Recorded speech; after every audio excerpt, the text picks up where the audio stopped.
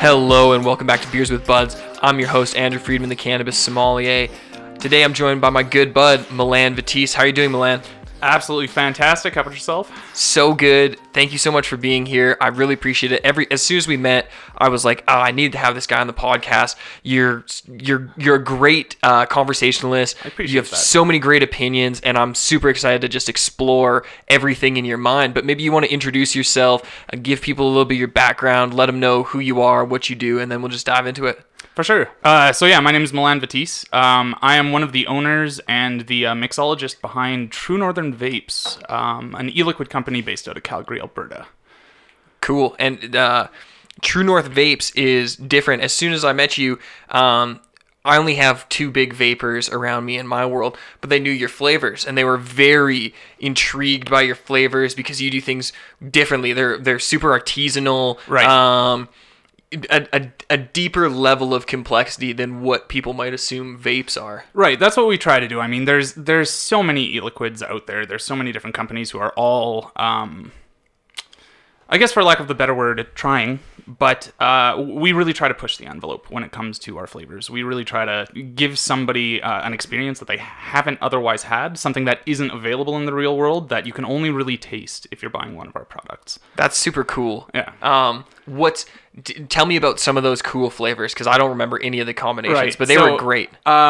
A couple of our most popular ones, Nectaris is hands down our most popular. That's one hell of a fruit blend. You're looking at papaya, fresh melons, little touch of citrus, bilberry, aloe vera. Very, very complex, but ultimately very, very smooth, quite accessible.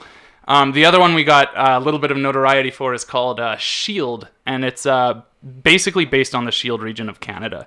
You've got hints of trees, you got cedar, spruce, a little bit of juniper, and then all the berries that grow natively in the region. So we really do try to do something a little creative, I guess. For our international listeners, there are a few different sections to Canada, and the Shield is what, Ontario and a little bit of Quebec? Right. It's kind of in the eastern area. Yeah, exactly. Ontario, Quebec kind of area. Tall trees. Huge trees, rocks, moss. Beautiful, beautiful. Lots of rocks. Beautiful. That's one thing I noticed. Very large rocks. It's very interesting as you go from east to west Canada, how settlers brought like this different idea with them. It was almost the same, but it just transitions so slightly. Yeah, it's absolutely crazy. I mean, it's one of the most beautiful regions in Canada. My girlfriend's actually from there. Ultimately, it was her idea. She smelled one of my concentrates, said, "Hey, this smells like home." And then we decided to set out to make the Shield. Oh, shout out to her. Oh, yeah, shout out Robin. Thanks for listening. Robin, yeah, you nailed it. You won them. You got the one with the notoriety. Oh, you need a good woman. I would be so useless without Sarah. Oh, truth. Man, I'm same boat. Same boat. Like, absolutely useless. So that's cool. So what somebody was explaining to me that there's different types. I'm probably botching this, but there's different types of nicotine. Absolutely. In vapes, depending on the voltage level or the size of the unit that you would be using to vaporize it. So that's actually a common misconception, which I can shed a little bit of light on. You're kind of looking at two primary types of nicotine right now. Mm-hmm. Your traditional freebase nicotine, as it's called, that's basically your pure nicotine. That's what's being used in the electronic cigarette industry for the last, since like 2004 when lots of the stuff started. Yeah. The new one, though, is called salt nicotine. And basically, salt nicotine is a lot smoother than freebase nicotine. Okay. It doesn't have as much of a throat hit, which means you can add more of it. So salt nicotine became popular with Juul. A lot of people might be familiar with that name. Okay, yeah. They became pretty infamous for loading their pods with 57 milligrams of salt nicotine, which is a crazy amount. For legal standards in Canada, you can't actually go above 60 on a commercial level. So it's really pushing the envelope. Why would you want more Like, we were both big smokers. We were just talking about how we were both Absolutely. like pack a day, 2-pack a day smokers. I never even considered the nicotine level per cigarette that I was intaking. Yeah, that's a little tough to actually quantify. Like, a lot of people want to say, like, well, what's a cigarette to vape ratio? Like, it tends to generally go for how much you smoke versus how much is actually in the cigarette. Because with cigarettes, like, I mean, as you'd know, if you smoke a cigarette, you still want more nicotine. You're just going to smoke another cigarette. You don't have an option to increase the strength. You have some cigarette brands that are stronger than others. Right. But the same kind of applies to nicotine, except we spread it out over strengths. So the common strengths for our company, for our artisanal stuff, is 0 milligram, so nicotine-free, 3 milligram, and 6 milligram. What sells the best? 3 milligram. 3 milligram, hands down, for the artisanal stuff. Okay. With salt nicotine, we offer 3 different strengths, 15, 30, and 45, which is still a far cry from the 57. But it gives you that option if you want to be, for example, vaping less. If you're used to, say, a 3 milligram and you pick up a small pod device that has 57 milligrams, you're going to be hitting it a lot less. Okay, interesting. But is it... So you mentioned that it's less harsh on the throat, but if you get that high dosage in, is it, again, becoming harsh the more? Interesting. And so why would you have a nicotine-free one? Do people actually want it? So that's actually a good question. And for a while, we wondered why we were carrying a 0 milligram. The stance that Health Canada has taken on vapes is that it's not a nicotine cessation device. Okay. It's a harm reduction device. So the 0 milligrams are out there for those who want to use vapes the way, I guess for lack of a better word, they were originally intended. You switch from cigarettes to vaping, you slowly reduce your milligram over time until you hit a 0. At that point, it's a habit, and you just need to break that habit. You don't have that nicotine addiction, you've weaned yourself off slowly over time, and then you've decided to just stop. So we do still offer the 0 for that reason. I actually know quite a few people who've started at 32 milligrams, 24 milligrams back in the day. And now they've moved their way down from 12, 6, 3, and now they're just vaping a 0, and they just stick to it for the flavors. Because a lot of Which is awesome. I just like smoking. When I quit smoking because I started smoking twice as many joints. I was like, you know what? How much am I spending on cigarettes? I'll just roll lots of joints, and every time I feel like smoking, I'm gonna smoke. And man, smoke a joint before you smoke a cigarette. Man, that shit's so bad for you. Cigarettes are so bad. Well, a lot of the legal cannabis I was tasting and testing, as I smoked those, at least cigarettes burnt with a bright white ash.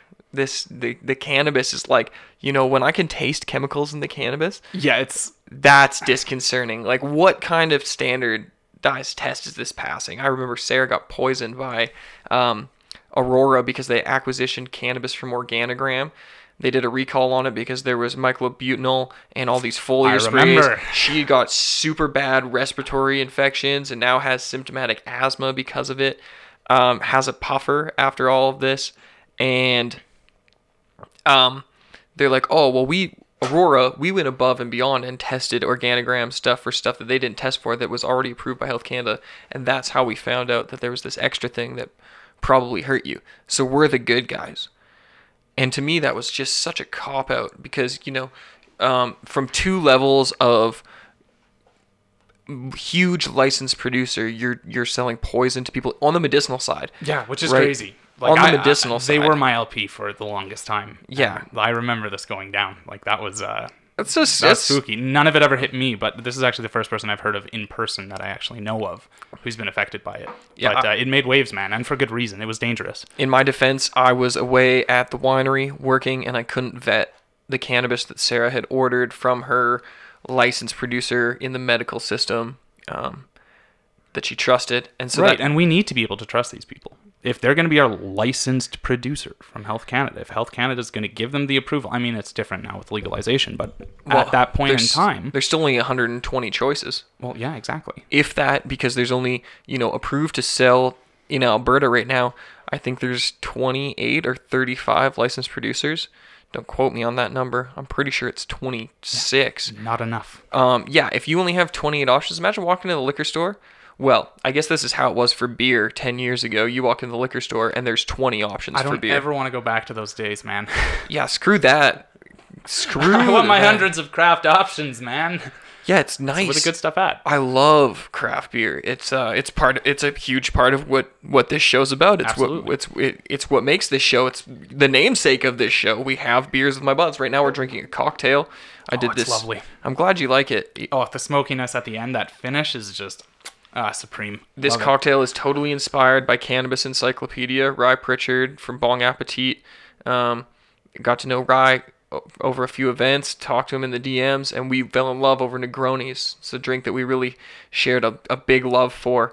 And Then he was the one that put the mezcal twist on it. And, what a twist, man. It's oof. well, he's also the one that was like, put a splash of cold brew in it too.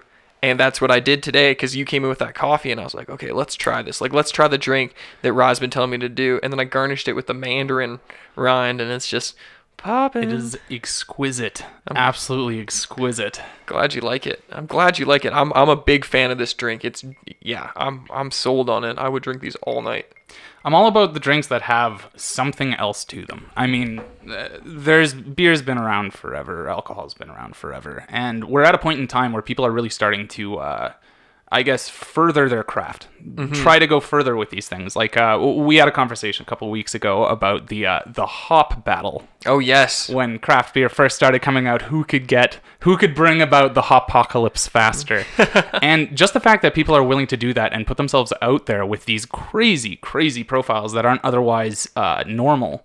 I got to appreciate that, man. Like there's a certain artistic value to it that I really appreciate, and I'm glad it's happening. Yeah, being unique is and carving your niche is cool. You got it, man. That's the only way to make it. Do something different.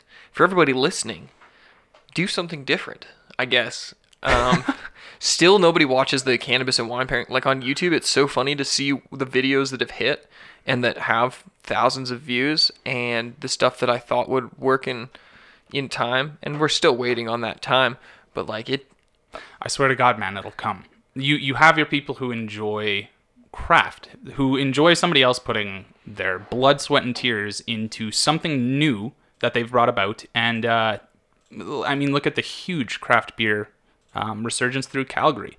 Calgary is now one of Canada's hotspots for craft beers. We have breweries opening up every week all over the place, and frankly, there's not that many that aren't good. They're all great, at least the ones that I've tried. And it's having that choice is just is great. There's 39 craft breweries in Calgary now, I think is the number. I'm just throwing these numbers out there hardcore. I seem to remember reading a number.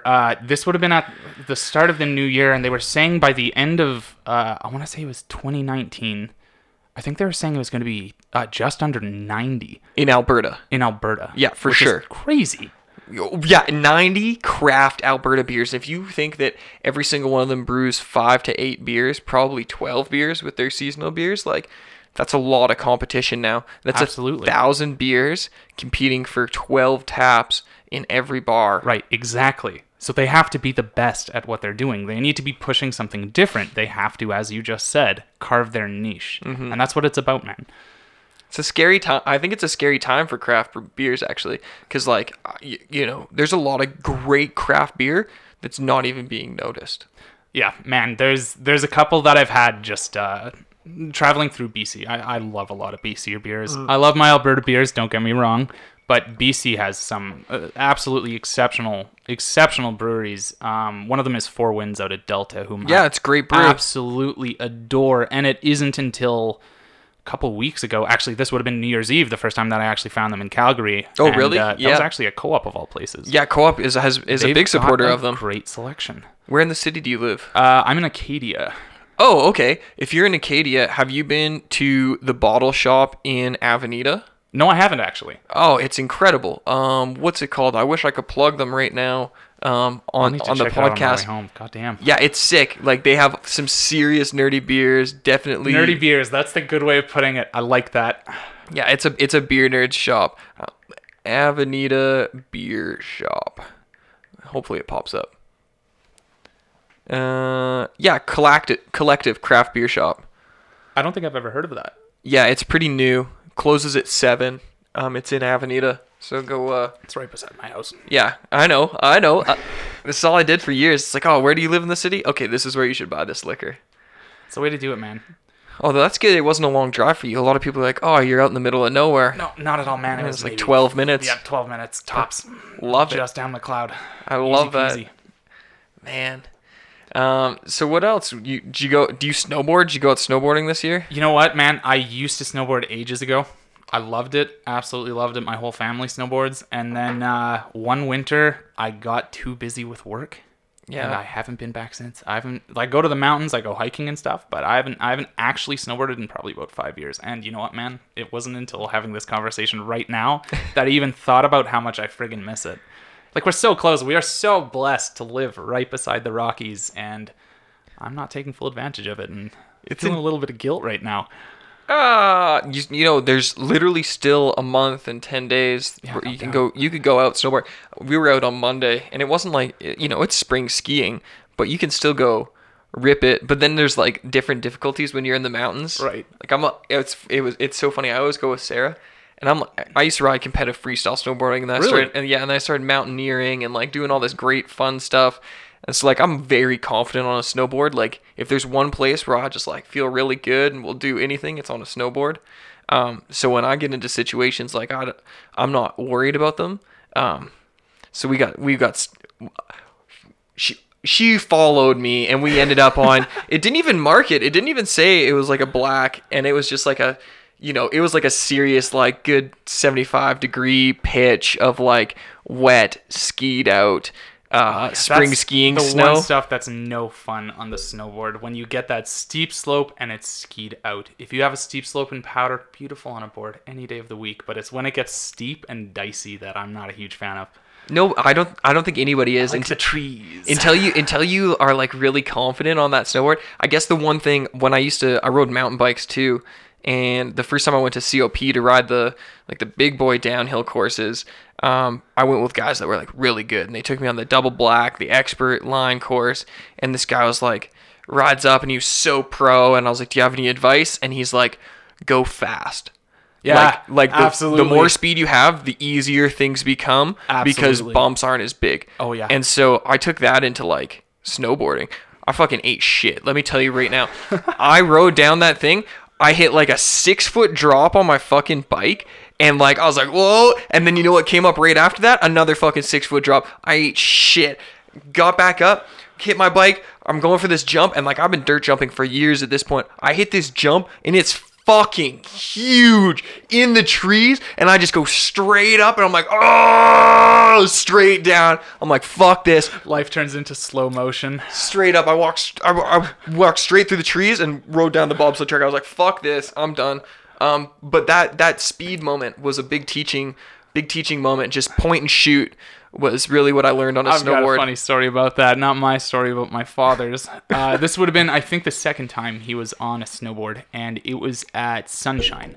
And you know, you've been to Sunshine, yeah? That Monday, yeah. Yeah, perfect. So I think it's underneath the angel chair. You have that little bit of a traverse, and it ducks down and then goes up a little bit. Okay. So you got to keep up your speed. It's on like the Yeah. standard blue. I don't remember what the run's called. But this was his second time on a snowboard, and he was given that exact same advice. So he's cruising down, and he realizes there's this little bit of a dip, and he decides, like, okay, I gotta Point and pick up shoot. my speed, point and shoot. So he just starts cooking it, absolutely cooking. The guy is flying. He is brand new to a snowboard, and then suddenly this guy above him on the chairlift goes, "Yo, bro, your board's on fire." My dad looks up, and that split-second loss of concentration windmills him into oblivion. But that's exactly what that reminded me of, because at the end of the day, you gotta give her whatever the outcome is. Fuck. That's the outcome. And that bro up there was just like giving him compliments. He's like, yeah, sled it, bro. It's on fire. Freaking classic, man. Man, I miss snowboarding. It's good fun. It's dangerous though. It is. And that was the big moment. Like we were on the top of that straight down, and I'm like, okay, like you got to go fast. And it's like we get to the bottom. It's like I don't want to hurt myself. Like I don't want to take that risk. And I'm like, well, it's not a risk if you know you can do it. Right. At the same time, there's no other feeling quite like when you're on one of those like really tough runs. Pure fear. Pure fear when you're stuck on the ledge with rocks with a plank strapped to both of your feet and no way to get out of it. Dude, I got stuck in an avalanche. Like I set off an avalanche. I used to ride Delirium Dive a whole bunch. And Yeah, that's the one run I had never done. Because you got to buy the Yeah, mountaineering I wasn't gear about and- to do the whole like gear up. I wasn't about to do the training Yeah. courses. It was my buddy who I used to go ride all the backcountry stuff with has been a ski patrol at Sunshine for the last since since I stopped going really hard and having seasons passes, he's been a ski patrol there. He's now the guy that throws the bombs out of the helicopter to set off the avalanches. Crazy job, man. But yeah, he was. It really pushed me to some crazy, scary places. Absolutely. Which is awesome. Man, there's nothing scarier than when nature goes wrong. Oh.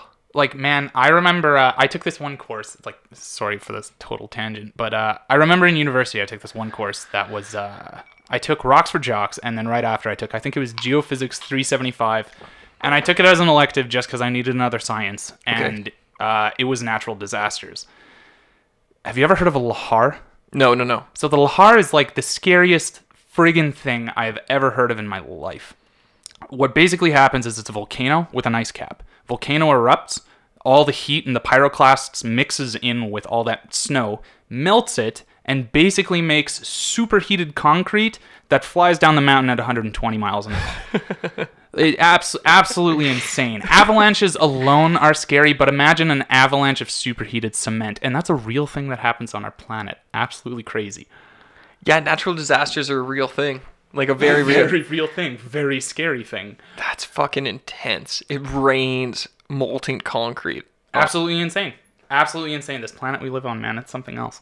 Well, it's yeah, I talk about it all the time that I'm surprised there's no like desalinization. Well, you listened to the podcast before you came. I'm surprised there's no desalinization projects going on, but then what happens if we start drawing all our drinking water from the ocean? Right.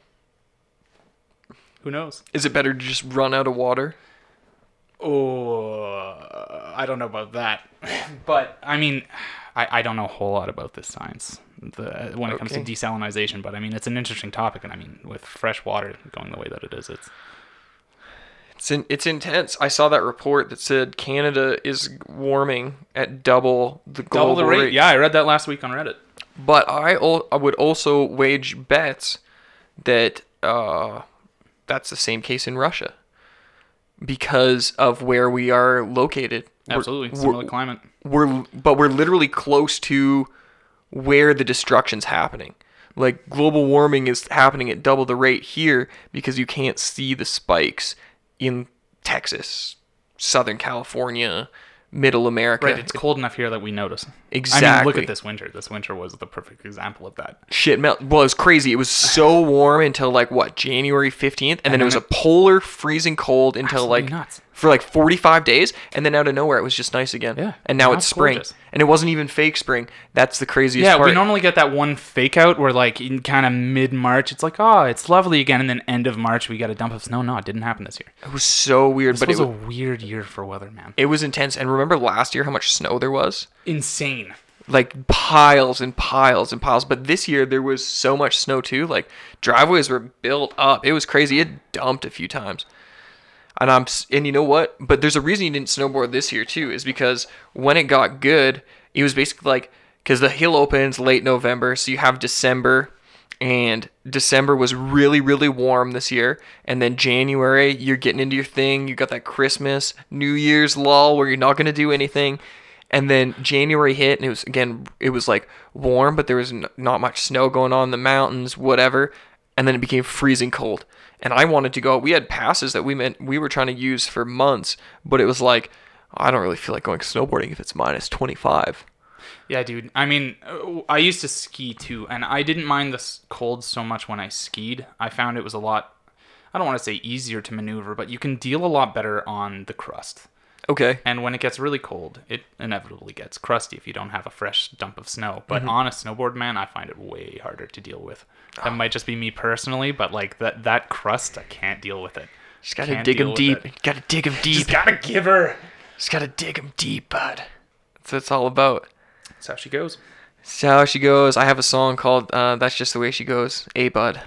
Oh, yeah? Yeah. So, tell me about your song. What do you play? We talked about guitar. Yeah, on the guitar. It's a great song because I was a freestyle rapper for a long time. I was a rapper for a long time. No way. And I love freestyling. It's one of my favorite things to do. I do it every morning to like wake my brain up. But the song, I never wrote hooks when I did music. When I was like writing music and stuff. Get them hooks, man. Yeah, and so I had this song, and I was like, okay, I'm just gonna start writing hooks. And so that's the way she goes, a bud, and then you sing it back, a bud, a bud, and then it just keeps going. And so basically every verse is just it's just like a really easy 8-bar rhyme. I don't know, like I usually make it up every time depending on who I'm singing it for. I see R.A. the Rugged Man right there. I've been a big fan of him, man. That guy, he knows words, man. I got to beatbox on stage with R.A. the Rugged Really? Man. Definition of a rap flow. That was the first R.A. the Rugged Man track I heard, so I was quite late to the party. You were really late to the rap. Yeah, absolutely. But I've always had a fascination with flow. I love flow. Yeah. Whether it's impeccable wordplay like R.A. I'm a huge fan of MF Doom just because his words barely make sense, but his flow is impeccable. So sick. God, I love it. Big fan of the flow. I always wondered what it would be like to freestyle, but man, my brain doesn't work that way. I'm a visual guy, not so much a word guy. Honestly, you talk eloquently enough and you have a big enough vocabulary, it's really easy. The reality of it is, so here's how I ended up rapping. I think I told this story in the last podcast. We're with Harm Franklin, who's a rapper. And so I was like 13 years old, and I was dressing like a gangster kid, like a sag loc. That's what was referenced to. And double XL white tee and my pants around my knees. And I'm at my buddy's house and we're smoking, and this guy's like, "Oh, dressed like a gangster? You better be a rapper." And I'm like, "No." Back it up. And he's like, "Rap battle me." And I'm like, I'm a pretty confident guy. I like to take things on just head first. And I'm like, okay. And this dude just laid into me. Like, he went so hard. I'm raping your baby sister. And that was the line that caught me. Because I was like, oh, you don't know anything about me, but I have a baby sister. And I was like, fuck. There's no way I'm going to beat this. So I went home and I was like, fuck this. I'm not going to be beaten at a freestyle rap again. And I just started like rapping to myself all the time so that I got comfortable saying words. And what I realized really quickly was that it's just like anything. The more you practice, the better you get. And then it started being way easier. And you develop like patterns of words that you understand and and you have like a large index of rhymes that you can reference in so many different directions that really help you. And then you have your callback words, right? Like when you get stuck, like some people get stuck on the motherfucker, bitch, or whatever bad stuff. Now I end up you don't know me, or like what's the other one I always say? I'm trying to think about it. Anyways, I always end up saying the same thing over and over again. But I guess that's what happens when you freestyle for like 10 or 12 minutes in a row. I remember the way I actually found R.A. the Rugged Man was because of the definition of a rap flow competition that he had, which was won by Afro. So inside there, recall, Afro signed the records inside, and it says "Fuck R.A. the Rugged Man" because I got him to do it. I was like, "Afro, like, come on, write "Fuck R.A. the Rugged Man," and he's like, "Okay." Okay. Here it's "Fuck R.A. the Rugged Man," and he signs R.A. the Rugged Man's name. He's like, "I don't even know why I did that." He's like, "Let me do it again." I was like, "That's fucking sick." So inside there, it's signed by That kid Afro. is a legend, though, and something that you actually just said. I remember he said in one of his interviews was people were asking how this, like, what was he, like 16 at the time? Yeah. How the 16-year-old kid could come up with this stuff. Like, how did he do it? And he had basically said, just practice, man. Yeah. Even when you don't feel like rapping, just rap. And it doesn't just apply to rapping. God, I can't rap, but I guarantee. If you put enough effort into it, you know what, man? Anyone can do anything that they really want to do. What's a rap flow these days, right? Like, these guys just sing into the shit. I have no idea. I can't handle this modern whatever it is, Gucci Gang kind of stuff. Not a fan. Not for me. If that's your cup of tea, all power to you. I'm not convinced either, but yeah, if it's your cup of tea, if that's your shit, that's what you like. Let them live, man. That's what you like. I don't like that. That's the way she goes, man. That's the way she goes. Different folks. Hey, bud. But like, I just remember that, and that really stuck with me. The kid was basically like, whenever I had free time, anytime I had free time, it doesn't matter what it was, I would look around a room in a waiting room if I was getting a checkup or something, and I'd see various things around the room, and he'd just practice and practice and practice and practice. Learn some more words. And that's the only way you get good at anything, man. 10,000 hours to become a professional. 10,000 hours, and I am damn close on flavoring. Yeah, 10,000 I did the hours. math a couple of weeks ago. I've been making flavors for almost 5 years now, and I think I'm just mid 8,000s. I think I've got another 1,500 to go before I can officially call myself part of the 10,000 hour club on my one thing. Intense. I can definitely say I've put 10,000 hours into cannabis. Oh yeah, I don't doubt that for a second, man. You gotta. And what a thing to put 10,000 hours into. And I mean, and what a time to have that 10,000 hours behind you. I got lucky. You know my introduction? I was just talking with this dude, Professor Buds, on Instagram. What a name! I love it! He used to be Dr. Buds, but he's taking some flack about the whole doctor thing. Not a real doctor. Yeah. Shout out Professor Buds. But I was talking about how it was Strain Hunters, the Strain Hunters documentaries that Greenhouse Seeds made with Arion, the King of Cannabis, and Frank Aloha, rest in peace, that started my cannabis education. I was like 14, 15 years old on YouTube, excited about cannabis, and these guys were producing like feature film, full length documentaries about exploring for the best cannabis in the world. And without that base knowledge and the jumping off points that I got from finding those guys and being able to research them, none of this would have ever happened. I would have been the same uninformed cannabis consumer. And I actually remember sitting at my buddy's house while everybody else is doing other things, and I'm just sitting there like obsessed. I found it, and I was just kept watching Arion, King of Cannabis. Anyways, it's legit, man. Like I remember a time when nobody gave a shit. When I would have first gone into cannabis, that would have been high school, like a lot of people. I didn't give a shit, and nobody who I hung out with gave a shit either. They were just looking to get stoned, looking to get high. That was that. But it's kind of a different era. It's kind of the same thing with beer. Like at one point in time, nobody cared what beer they drink. They'd just grab a bunch of Budweisers, and that was that. But now we're in a time and place where we have people who are producing I guess a higher level of product now. People are putting effort into these researching the strains. Like, I mean, it's always been there. It's always been researched, but that knowledge has now become not necessarily commonplace, but definitely a lot more easily accessible. Well, the word terpene blows my, like, I've been pitching the word terpene for like 4 or 5 years now. And terps are in everything. But nobody had ever heard the word before. Absolutely. And now with cannabis, it's like this hot word. Like everybody wants to ask me, first thing they want to ask me, what's the terpene I should be looking for? What dominant terpene profile?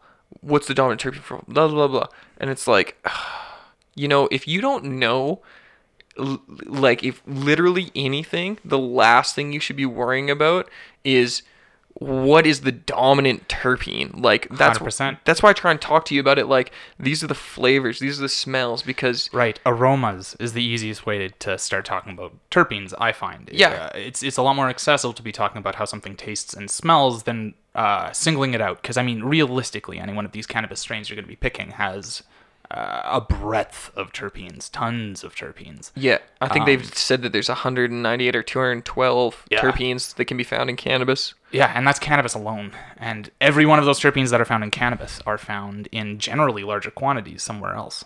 Yeah, in nature. Naturally Well, derived. I have True Terpenes sent me a great package of Absolutely, big fan of all the base terpenes, and it's so interesting smelling. Beta-caryophyllene, however you want to say it, which is your favorite. I remember. Personal favorite of mine, yeah, absolutely. Not at all on the raw what I thought it was going to smell like, and because I had been told and I had done this research, this is what it is. But these guys have gone out; they're chemists. They run a large, very well researched and funded company to know and find the pure essence of beta-caryophyllene. However I'm supposed to say it, please. Honestly, I don't actually know either. There's so many words even in the vaping industry, like diacetyl, I don't know. I don't know actually how to pronounce it, but okay, perfect. So self-taught, man. But yeah, that smelled way different. Myrcene blew my mind. Myrcene's crazy. I thought it was going to be much more Sweet piney. and tropical? No, it was actually more sweet and tropical than the piney evergreen that I thought it was going to be. It was such a more interesting balance, heavier on the tropical side, and I was like, okay. So, but then I found that it's that blend of alpha pinene and myrcene Right. that sets off that kush note. Exactly. And- With me, myrcene was I was told immediately when I first learned about myrcene that it was the mango thing was the first time I heard of myrcene. Yeah. Like the classic myth. Oh, yeah. I don't know if that's proven or not. I haven't tested it myself. No, it's not proven. But for people who might not have heard of the myth is that if you eat a mango while you're smoking, you will get higher or experience more, I guess, of a stoned couch Can I tell thing. you the science behind Absolutely. the idea? Okay, so the myrcene makes the blood-brain barrier more permeable, so you're more susceptible to THC. But that doesn't count when you eat something. Interesting. Okay, I haven't actually heard that from the edible side. I don't generally eat edibles because... Well, to equate, like, that would be like saying if you have a salad with a Greek dressing or an Italian dressing while you smoke a joint, it should hit you just like a sativa, right? Isn't that not saying the exact same thing? Eat a lemon while you smoke a joint and you should feel More uplifted. uplifting effects, yeah. But you've never heard that. It's just eat a mango exactly. and you get more stoned. So there's no proven evidence. I know there's a lot of anecdotal things, Right, But, but I it's a mean- clear placebo. Yeah, the mind's a powerful tool, man. We talked about this a couple weeks ago, which I think might be an interesting thing to talk about, is the power of suggestion when it comes to flavors. Oh yeah. It's such an incredible tool. Like there's so many tastes out there that we can draw back to, that we can compare to and stuff. But at the end of the day, where was I going with this train of thought? I totally lost it. Flavor, memory. Flavor, memory, right. So the flavors are memories. Yeah, Essentially. exactly. Like we can only We taste relate to 5 something. things, right? Sweet, salty, bitter, sour, umami. Umami. We smell millions of things, but everybody's smell is just a different memory. Right, exactly. You can only... And that combination is what creates taste. Absolutely, right. Olfactory sensations. Hence the shield and why it's Right, that place so- in Canada. To pick on the shield, for example, for my job as a mixologist, I guess, for lack of a better word, for an e-liquid company, we use food-grade flavorings. The same food-grade flavorings that are available to everybody else, the same stuff that goes into your soda drinks, the same stuff that goes into everything. It's food-grade flavoring from the world's biggest food-grade flavoring companies. Now, these guys don't have a flavor that tastes like rocks, trees, dirt, any of that. They got the berries, but what we basically did to get the shield is blend several of these flavors together to get that sensation. And then we tell you it tastes like nature and berries. And it does. Honestly, it does. But that power of suggestion, it won't always come across like that to every person. Everybody's palate is 100% different. Is there anybody that blind tastes vape flavors? I do it all the time. I double blind everything I make. Cool. You should start a YouTube channel doing that. Oh, that would be interesting. Yeah, you should. I'm sure you get a lot of samples as well because of your industry. You should rip all the labels off it. Blind. You know what? That's actually a good idea. I don't think anyone's doing that. Yeah, that. I can talk about flavors forever, man. Like, I love Honestly, this shit. you want to be the vape guy? That's the fucking way to do it. And how easy is it for you to make that content? Oh, it's so easy. I mean, I've been doing this shit for years. I know that my flavor is like the back of my hand. Like, Well, exactly. You know the flavors, so you should be able to dissect, like, oh, this is probably a mix of this, this, this, and this. And if you're blind tasting and proving that knowledge, God, you will be the guy for vapes. As you said, tobacco is investing millions and millions of dollars. it's crazy, and all man. they're going to be looking for is a personal brand. And you've got the mustache and the glasses the mustache. to be the connoisseur, right? Like, and that's all it takes is being the guy who can blind taste vapes and understand the quality and tell you about the ingredients in it without actually ever seeing a label. That's actually a fun game that we play locally. Like, I know a lot of the local juice mixers, and one of the fun things that we always do is hand each other new mixes and try to figure out what flavoring is in it. At the end of the day, there's so many flavor producers, but at the end of the day, most vape companies are pretty much pulling from the top 6. Yeah. And they've got very recognizable flavors. So if you've spent the time one-on-one with each individual flavor without mixing them, you will start to notice its little it's like their tasting nuances wine, yeah. and stuff. Yeah, it's just like tasting wine. Dude, you have to do this. If you don't do this, I'm gonna be pretty upset. Okay, done. I'll do it. I'll And you can make it all. No, don't try. Just keep doing it consistently. Do or do not. There is no try. Thanks, Yoda. Yeah, shout out to Yoda. Shout out to Master Yoda. But yeah, I think Big fan. Star Wars poster on I the was wall. born on May the 4th. So May the 4th be with you. Congratulations. What a Thank great you. I have a birthday. Vader tattoo here too. Oh man, I love the Star Wars. Star Wars. Yeah, so I think that's a great way to like position yourself and create not only your brand to have more market share, but your own personal brand.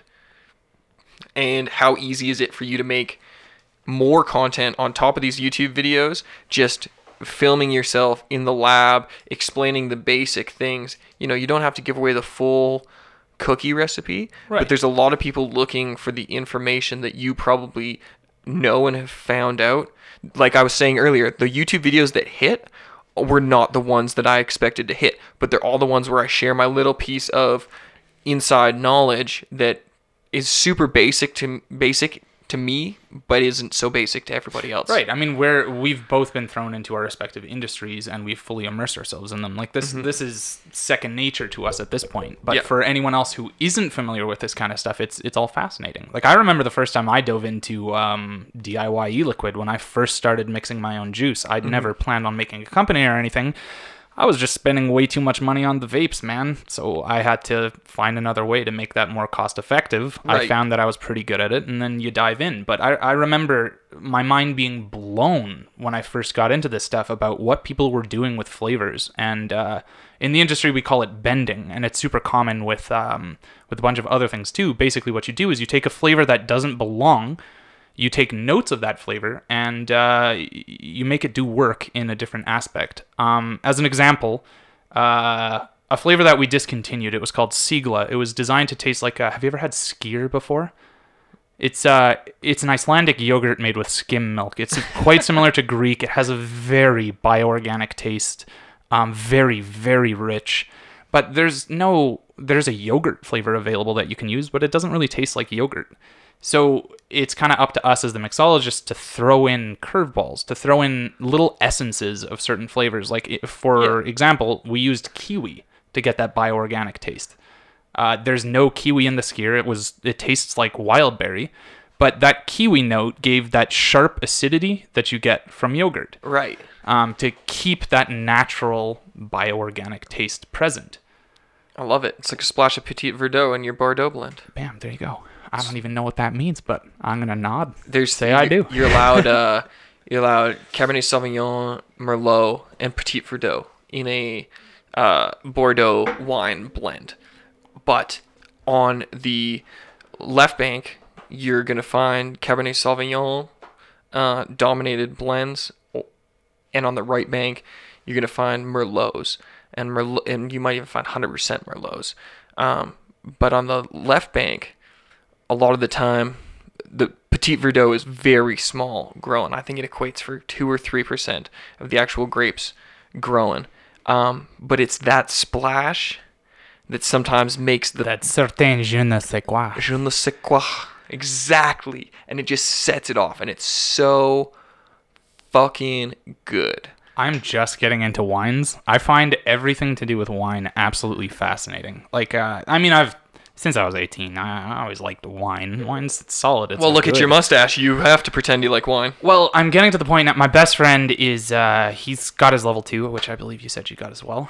3. You're 3? And a Canadian wine scholar, yeah. No shit, dude. Wow, that's crazy. That puts you in what? Like top 15%? There's not that many with a level 3 to my knowledge. No, there's not a lot of people that like get accredited. The best people I know, my best mentors in wine, have never set foot in a wine class. Really? Yeah, they think it's hokey. Good on him, man. They could learn. They could probably their learn own. something. Everybody can. Never stop learning. Yeah. It's the most single important thing that was ever said to me in my life is never stop learning. Yeah. The second you stop learning, just give up. Shout out to Master Chef Michael Almier for saying and instilling this in me. and this idea. He first time I met him, I had read about him. We went for coffee, and in all his interviews that I had read, it said like, I'm a dedicated lifelong learner. Absolutely, forever student, man. And we sat down, and that was like, 3 minutes in the conversation. That's what he said. I'm a dedicated lifelong learner, and this is one of 5 master chefs in Canada.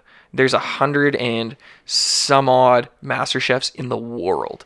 And this dude's like, yeah, I'm just still trying to learn everything I can about cooking. There's only one way to become a master at anything, man, and that's to A, not stop learning, and B, dedicate yourself to it. It's time. It's time and effort. Yeah, he's hitting that 100,000 hour club. Man, that's crazy. That's something else. I would love to get that exceptional at one thing. You can. Oh, of course, anyone can. As long as you make your hobby, your passion, your Right. career, Right. then it's easy. If you are fighting uphill all the time and you want to do your hobby as your living, or your hobby is your side hustle or whatever it may be, if you're not doing what you love full time, then you'll never be as great as you could be.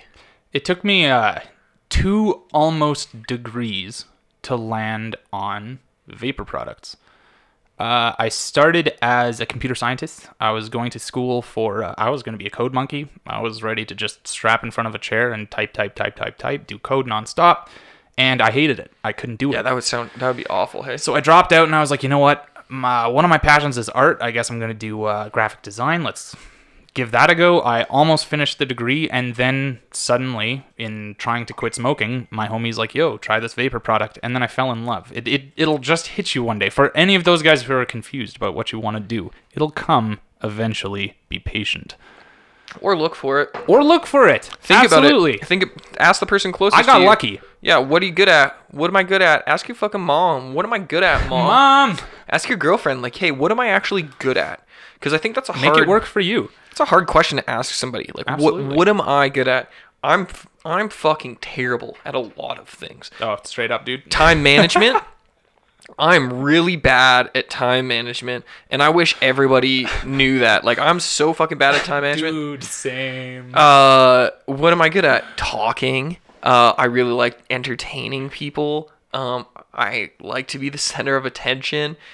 All things that at certain points in my life could be defined as negative quality traits, I guess, are what I really want to turn into my lifelong passion. Like, I want to be a host. I want to be an educator. I want to be a speaker, because that's what I like. It's what I'm good at. Sort of curiosity. Why would you say those are negative traits? I guess just in certain scenarios. One thing that's really hit me my whole life is like, think before you speak, and it's been a hard thing to work out. Easier said than done. Yeah, and then the idea of like wisdom is heard, knowledge is spoken. Sometimes maybe I talk to just hear my own voice. It happens, man. And maybe that's why I have a YouTube channel and a podcast, right? Hey, man, but it works. Like, I just found that interesting, saying that, like, you saying it was necessarily a negative thing. Like, I grew up fairly quiet. Okay. Fairly introverted and stuff. Okay. So those are all traits that you mentioned that I have always had great interest in. Something that I've always worked towards, like talking and being eloquent and being a good conversationalist or something. Mm-hmm. That's something that I work on. Right. That's something that I really strive to get better at, because it's not something that really comes natural to me. So just interesting. Just to give you a side perspective to it. And I guess in turn, I wish I could like shut the fuck up and just listen more often and just take it in, as opposed to, again, being the center of attention. Because I know that those things do happen. And it's not always a negative thing. I guess it would only be a negative thing if you were always around me. Sorry, Sarah. But I guess, again, self-awareness is a superpower. Yes. And when you can be aware of your... Man, that's well put. Yeah. Because you know what? Like, how do you teach self-awareness? You can't. You can't. But once you understand what you're good at, what you're bad at, how to control some of those factors, things seem to get a lot easier. I'm still trying to figure out time management and how I get better at it. One day we'll figure it out, man. I'm in the same boat. If I had... Organization and time management. Yeah, I don't even know. Maybe it's just like one day, if I had an assistant, that'd be great. Because then all the irrelevant stuff that I get sidetracked with would just be done. And I have Alexa. Oh, yeah. Hi, Alexa. She's sleeping. No, she's awake. Alexa, set an appointment for me at 1 p.m. tomorrow to call Milan and say thank you for coming to the podcast. Oh, I didn't like what I had to say. I said, nah. Sometimes they work, sometimes they don't. Yeah, Technology, man. Something else. Well, that's why she's fired. Like, why would I think I was getting a good deal for $30 for a robot assistant? Like, and this is what kills me. We got a Google Home downstairs. I got Alexa up here, and the freaking thing can't even, like, I wish I could use the speaker to plug it into my computer, but I can't even do that. We have a Google Home at home right now, and God, I hope my roommate doesn't listen to this because he's gonna hate it. But we use it as a light switch. It powers 2 lights. Awesome. Hey Google, turn living room light 1 on. Turn living room light 2 to blue. And that's about all I've used it for. I'm sure he has other uses, but right now it's a $100 light switch. It's pretty cool, though. But I mean, what a world we're living in. Like, yeah, you get to how talk. crazy is that? Like, it may work, it may not, but the ability to just speak and say, like, yo, set an appointment for me at 1 o'clock tomorrow. How crazy is that? Alexa, how crazy is Siri? Set a Google Calendar reminder for 1 p.m. tomorrow to call Milan. Okay, I'll remind you tomorrow at 1 p.m. Thank you. Thanks, Alexa. There we go. Freaking slick. I know. I would like one of those. It would be cool. I went to a house in Bel Air, and they had these in the roof in all the in all the rooms, and they were all wired centrally to surround sound. And I was like, oh, that's my bomb. I love that. That's pretty slick. Have you seen who does the LEDs, the smart LEDs? Well, you have the smart LEDs. We have Philips ones. Okay, yeah. So the Philips Hue, the Philips Hue is what I want, and I want to do the entire house in Philips Hue. And they have the light strips as well. And the light strips are going to look so cool in my backyard once we develop it, like underneath the stairs and stuff. Oh, heck yeah, dude. In the kitchen. Okay, the hues are actually amazing. And I'm an art student, as we just talked about. So I did color theory for a long time. Oh, and I'm colorblind. Really? Mm-hmm. I don't think I've ever met anyone. Oh, wait, no, I have. My girlfriend's father's colorblind, too. What kind of colorblind? I can't see like blue, purple, red. You can't see purple? Red, green. Oh, like I can see color. I just don't. Doesn't perceive the same way. Yeah, I can't tell the difference between brown and burgundy, white and light pink and light green. Like I got nothing. Have you tried those chroma glasses? No, but I see all these video of people putting them on and like bursting into tears and stuff, and they look pretty freaking amazing. But when I do LSD, I can see vivid color, way more colors. So are you seeing them, or are you? No, I'm seeing them. Okay. There's a neural pathway that's opening perception up there that would be really interesting to explore. There's something happening where I am truly seeing more colors. So those back to what I was gonna say about the studying color. I decided to mess with the Google Home on the colors, and I started dropping like a whole bunch of colors that most people wouldn't know exist. Like chartreuse, the worst color known to man. I hate it, but it's yellow or green. Well, exactly. It's like vomit yellow-green. It's terrible, and nobody should like it. But it knows what chartreuse is, and it can make your lights chartreuse. I was going Rhone red, I was going Payne's gray, I was going aquamarine, chartreuse. Like the hues in these light bulbs are incredible. Rhone red is an interesting one for you to mention. Rhone red is interesting. Yeah, it's a dark brown. Because it's a color of wine. Oh, is it? Yeah, Rhone wines. Oh, well, there you go. I've always wondered where that name came from. Yeah. Huh. I've learned something today. Well, I was like, oh, that's weird that he'd mention, like, Rhone. Yeah, no, I just know it as a painting color. Rhone's red. Yeah, I'll get a picture for you right now. Anyways, keep talking. Yeah, you go with the shitty colors. It just blew my mind that, like, I find myself at this point in time, like, I don't know, maybe it's just that I'm getting older, but I'm asking myself, why so much more? Like, why do we need a hue light bulb? Why does it exist? Because it's dope. Right! That's the only reason you need. Yeah. It's amazing. What a time to be alive. I always go back to this, I remember it was I want to say it was Louis C.K. who was talking about, like, some guy at the airport bitching about how his flight was late, his coffee's cold, and he's sitting in an airplane in a chair in the sky taking a journey that would otherwise take people a generation to make in an hour. What a time to be alive, man. Even talking earlier with terpenes and stuff, we're able to experience and really dig in scientifically to these compounds that have been around since the dawn of time. And we're really now being able to splice them apart, take them apart, rebuild them, which is, I think, fascinating, building your own terpene blends that aren't naturally extracted. But what a time to be alive. It's cool. 2019, there's more opportunity than ever right now. More information in the last...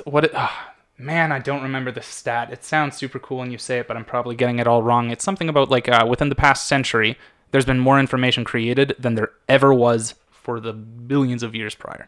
For sure, because it took scholars to create information before. Well, right. And now it's every at your jackass can fingertips, do man. it. Yeah. Anyone can edit a Wikipedia article on their phone. It's insane.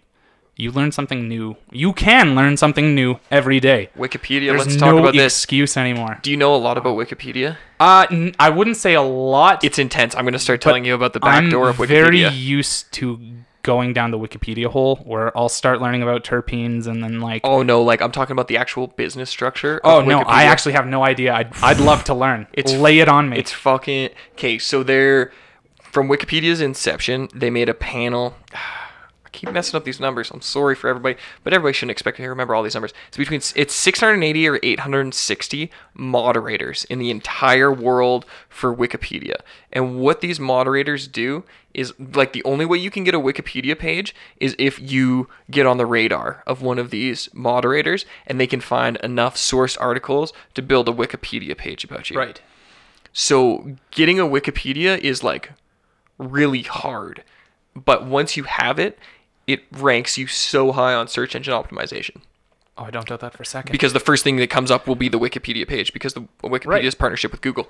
Anyways, but the back door to this is if you're not notable enough, so you can basically create a Wikipedia submission form to these people and pay money to submit it to this group of editors, but it can be rejected because there's certain criteria that Wikipedia pages are built on. Like there's a format of the writing, just like sources, man. Well, it's like a doctoral thesis where you have to write in a certain structure for it to be published, and it's just one of their old stupid rules. So you can learn that, you can do that, you can submit it to these people for money, be on their radar. But what they also will do is, like the rogue ones, you can just pay them basically between $800 and $1,200 US, and they'll write a Wikipedia page for you. Man, in the grand scheme of things, for the SEO boost, that's actually not that expensive. I know, I'm giving away a huge tip right now. Personal marketing, like holy hell. Yeah, it's just like knowing that you have to kind of deal with this dark web piece, right? Like, it's fascinating stuff, man. I remember reading, there was I spend so much time on Reddit, man. Reddit is one of my vices. It's a very nerdy place. It is such a nerdy place, but there's so much information there, and it's an easy way to parse through the information quickly that you're interested about. Mm-hmm. Like, if you only have a couple seconds to look down and you want to learn something really quick, I personally believe that subreddits are a great way to do that. I mean, there's a whole lot of shit that comes with Reddit. No, but you're right, because a lot of the things I learned about LPs, a lot of the strain lineage, all these things, like a lot of people people have a lot of time. Yeah. And they are willing to do a lot of research. Absolutely. I mean, I wouldn't have a business doing e-liquids if it wasn't for Reddit. I started mixing from Reddit, and then from Reddit found a lot of the more, for lack of a better word, underground mixing communities that are really trying to do some crazy stuff, and that's where I got pulled in deep. But it all started on Reddit, man, because that was an easy place to find a wealth of information that I was interested in. Mm-hmm. And you can set your interest to whatever you want, like cannabis. That's how I got back into cannabis and medical marijuana. My doctor had recommended it, and then the first place I went wasn't Google, it was Reddit. To the medical marijuana communities, because I didn't want to read an article at the time. I wanted to hear anecdotal experience and opinions. I wanted to know if there was people like me who were going through what I was going through, and if that could potentially relate to me, and here we are. Yeah, and you don't want to see the SEO BS. Right, exactly, because it's a very real thing. Anytime you're Googling anything at this point in time, like, people are paying to be there. Well, people need to understand that the internet is for sale. Bill C-45 made that a reality, and that not only Google AdWords is working to prioritize information in your search engine optimization, but there are also other entities, and this is the hardest part when I had the conversation with Sarah, because I don't know who the entities are, but there are other entities that have vested interest in creating different ideas. Like, the word propaganda I'm not just making it up. And propaganda is interlaced in all forms of current day media, whether you like it or not. And that starts with Everyone Google. has an agenda. Everyone has an agenda. Everyone you will ever meet on this planet Earth has an agenda. Yeah. Are you a politics guy? Are you like a current? You know what? I used to be. Okay. Back when I was a teenager, yeah, and then I just didn't have the time, it was bumming me out, man. I was gonna ask if you knew about this Jody Wilson-Raybould getting Justin Trudeau kicked her and Dr. Jane Philpott out of the Liberal caucus yesterday. Yeah. And I was like, oh man, he's a bad guy. It's interesting stuff, man. Like, to do with the internet for sale. I have an argument very frequently with my roommate about Facebook. Okay. Facebook is easy to pick on because, almost everyone uses Facebook. They're so big. He was getting upset that, and rightfully so, free speech is becoming a lot less free than it used to be. You're not able to say what you want when you want, especially on this platform. But what people are forgetting is that Facebook is ultimately owned by a couple people. It is a private company. They can do what they want, and the same goes for Google. Yeah. It's something that we take for granted in everyday life. It's something that we all use day in, day out, nonstop. And people just think it's free. People just think Google is the internet. People just think that it's free, but it's not. It is a private company, and they can show you what they want to show you. Don't forget about Yahoo and Ask Jeeves. They didn't work for a reason. Ask Jeeves, R.I.P. They're still around, though. Are they? Yahoo? No, Ask Jeeves. I know Yahoo's still around. Ask Jeeves is long gone. Man, I remember Ask Jeeves. Well, and see, like, how many search engines failed, right? How many other search engines are out there? MSN is a great search engine. How many people still use MSN? I was probably 13 years old the last time I used MSN as a search engine. There you go. My dad still uses MSN. But Google dominates. And again, Google has a clear agenda. Right. And that's the thing is, like, if they didn't, they wouldn't have, like, I bet we could go on Google's website and find their mission statement right now. Right. But here's my other side point, which tends to be, a lot of people don't like this opinion, but they can. They have all the rights to do that. It's a private company. They set it up. They did all the work. I don't think why people think they should get free speech in written form. Like, how stupid can you be to think that you should have free speech in a written context that never disappears? Right. Like, why the fuck? On somebody else's platform. Why would you want that opportunity to make yourself look like a fucking asshole? For eternity. For eternity. Like, even, I watched this great documentary on Shlokowski, and I love his art. I love his surrealism. But then, they're halfway through the documentary, and it's like, oh, he was a hardcore Jew basher and Nazi sympathizer who wrote a lot of anti-Semitic propaganda. And at that point, like, the whole documentary changed. I didn't know any of this about it. I liked the art a lot. And then it was like, the whole documentary, the next hour of it took a really dark turn because, like, how can you look at somebody the same once you realize that they're a Nazi sympathizer, right, and they're an anti-Semite? Right. You wrote that down. He could have had that opinion in private, and none of these people he met 30, 40 years later, when he wasn't that person anymore, would have ever found that out about him. But it got published. And back then, publishing something wasn't as easy as it is now. You can hop on Facebook, type up a status, bam, published. Yep. For eternity. Yeah, there it is. And you can delete it. It's not deleted. Well, There's going to be a record somewhere. people can screenshot stuff so fast. Like Exactly. the Cardi B thing. I don't know if you've seen Oh, this. yeah, absolutely wild. 3 Absolutely wild. That blew up over the past week. Well, and out of nowhere, 3 year ago, The memes, man. live stream, like somebody recorded her live stream 3 years ago, and then decided to make it a thing. Drop it a bomb now. Now. Yeah. She wasn't a big deal 3 years ago. Now she is. Well, I mean, she was getting She's a there, big deal.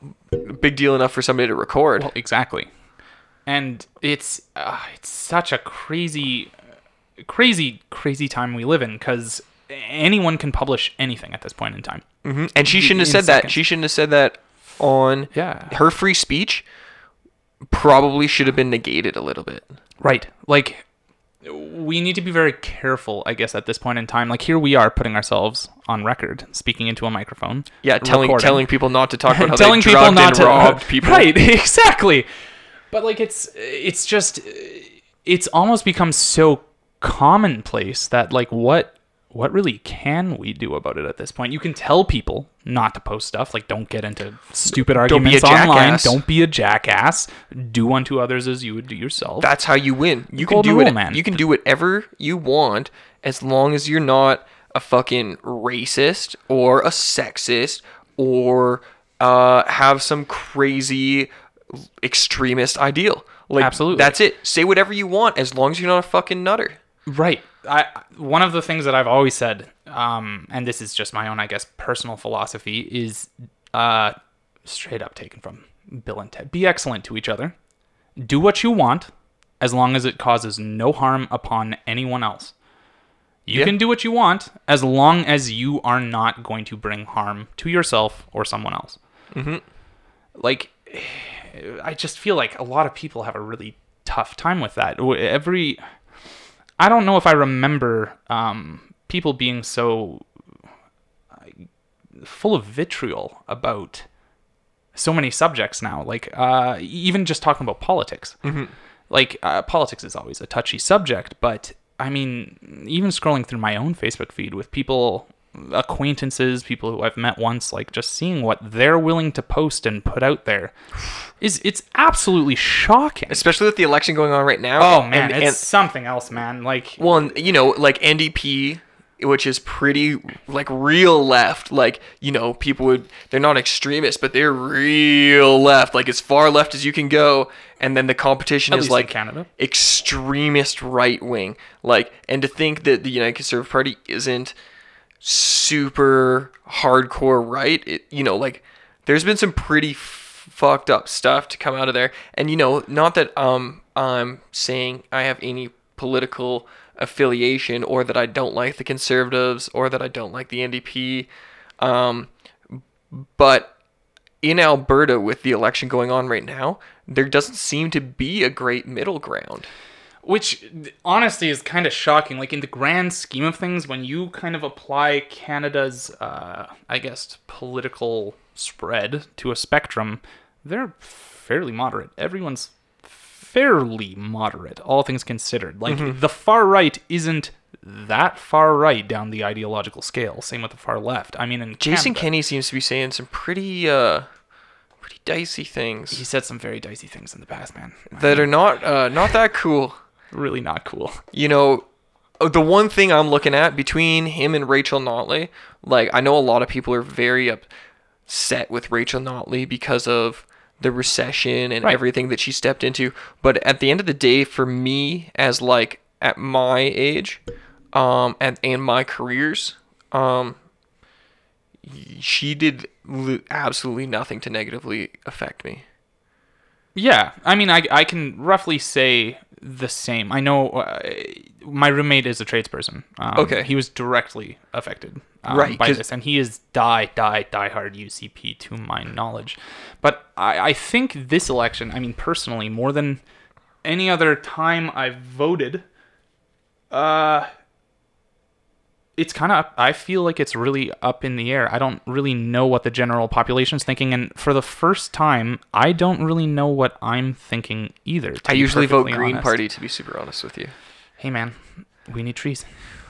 Well, here's my thing. I want to be. I want to That's be. the dumbest statement I've ever made about No, the it's Green Party good. ever. But I'm serious. I Like, want to be a It's politician, important. right? I want to be a Good. politician really badly. I want to go to school for poli sci. It didn't end up happening, and that's why I'm really interested in it. But every time I go to vote, I feel like having voter apathy, and I feel like not voting at all because I feel like no matter what I do, everybody's a jackass. I've thrown one ballot before, to be perfectly honest. I did. Yeah, I went to vote, so so I I vote- showed up, but Yeah, and then I vote Green Party. I show up because this is my idea. If I don't show up, then I have no right to complain. It's my civic duty to go up. and vote. Yeah. Like, fucking lots of people died for this. Lots of people don't Absolutely. have this opportunity. At the very least I can do is go and show up and make... And somebody's volunteering to take care of this electoral process. they're not paid.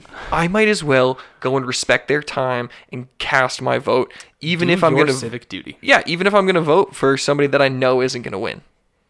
Right. Which is so fucked up. And again, I have this battle in my mind all the time. I'm like, why am I wasting my half hour?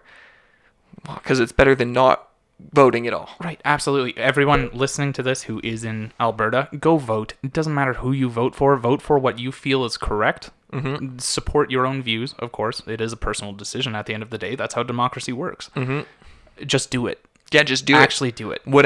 Yeah, just go and do it. Just go and do it. Work- Exercise your rights. Work legally has to give you the time off. So, you know, That's one way of putting it. well, yeah, Hey, you might as well get that. What is it? 2.5 hours? 2 hours? 2 hours. 2 hours.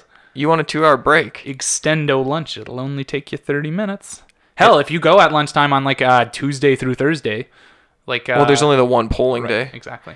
But you could always... Used to student elections. Here's the reality, guys. Let me give you the pro tip on how to get out of work. What is the voting day this year? It's Was the it 19th. 19th. I thought it was the 18th. It might be the 18th. 18th or 19th. It's not 420 though. It's not 420. God, if it's 420, I'm not going to Dog, vote. get out and because vote, we're having the man. events. Oh, yeah, you're gonna be a busy boy. Yeah, 2 events. I've never done 2 events in a day. That's gonna be a crazy day for you, man. Yeah, and we're doing more guests than I've ever done. And What's the head count between both? 36.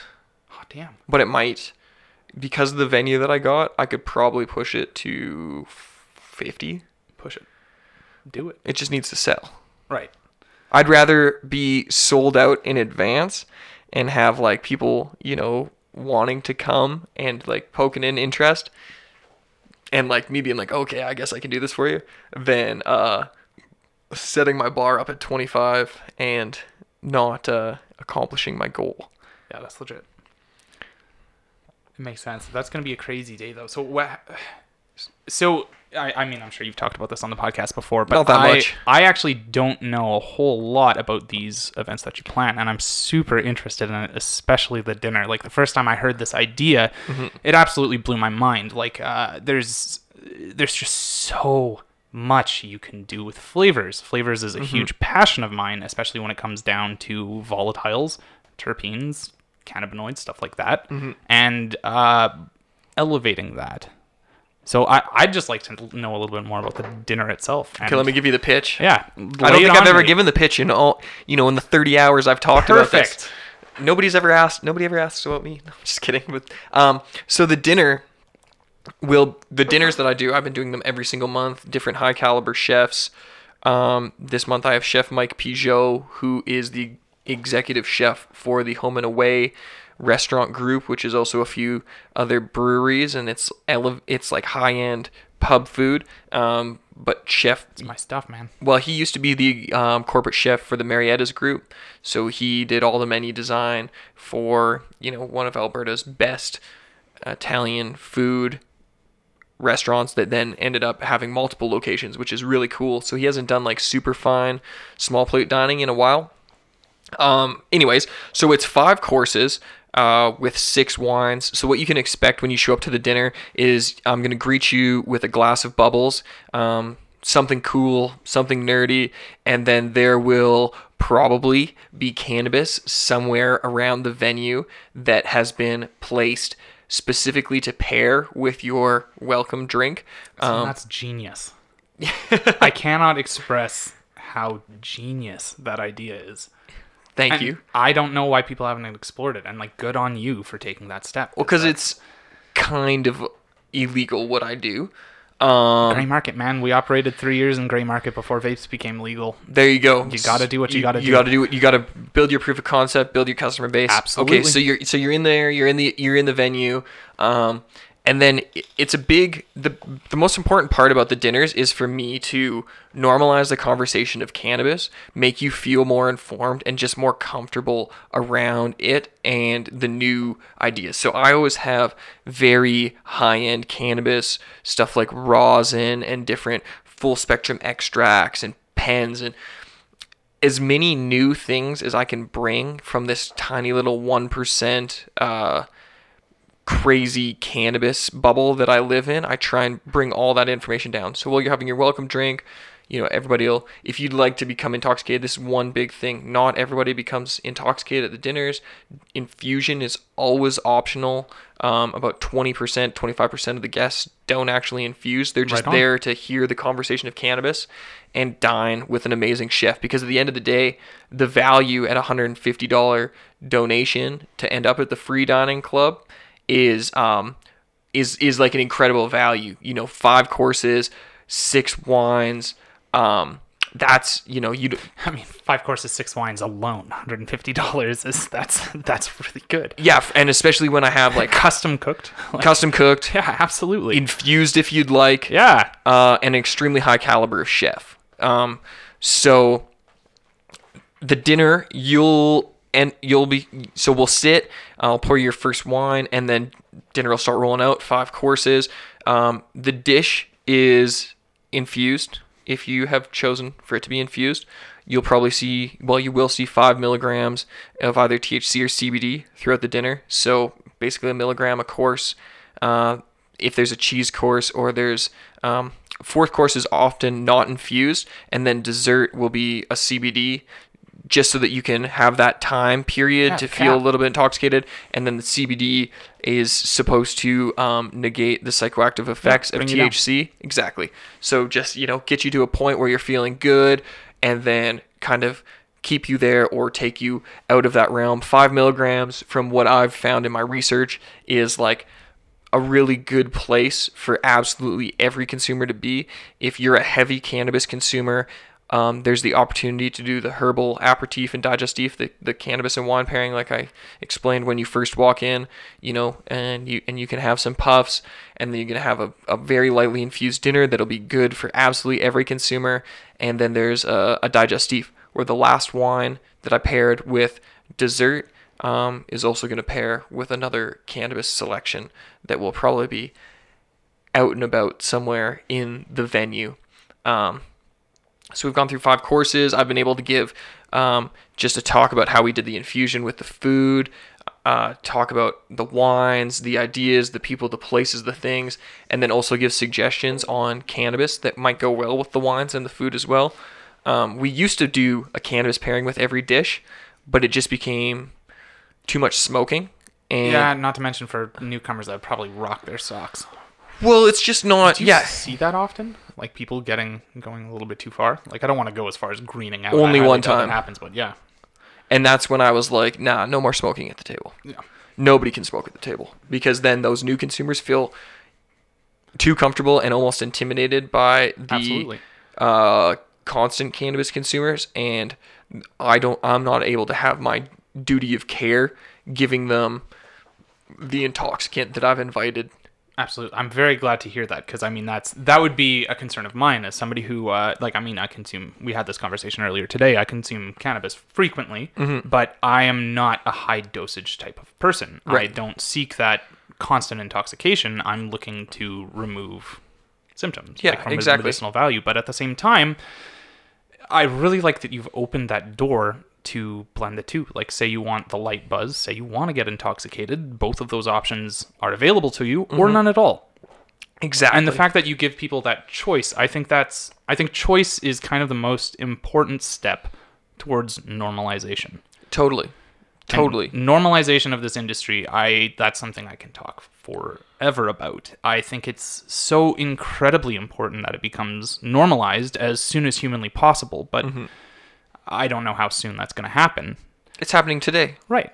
Well, it's in the process of happening. But until we actually see, how long do you think before we'd see true normalization? Like where it's commonplace? 10 years. 10 years?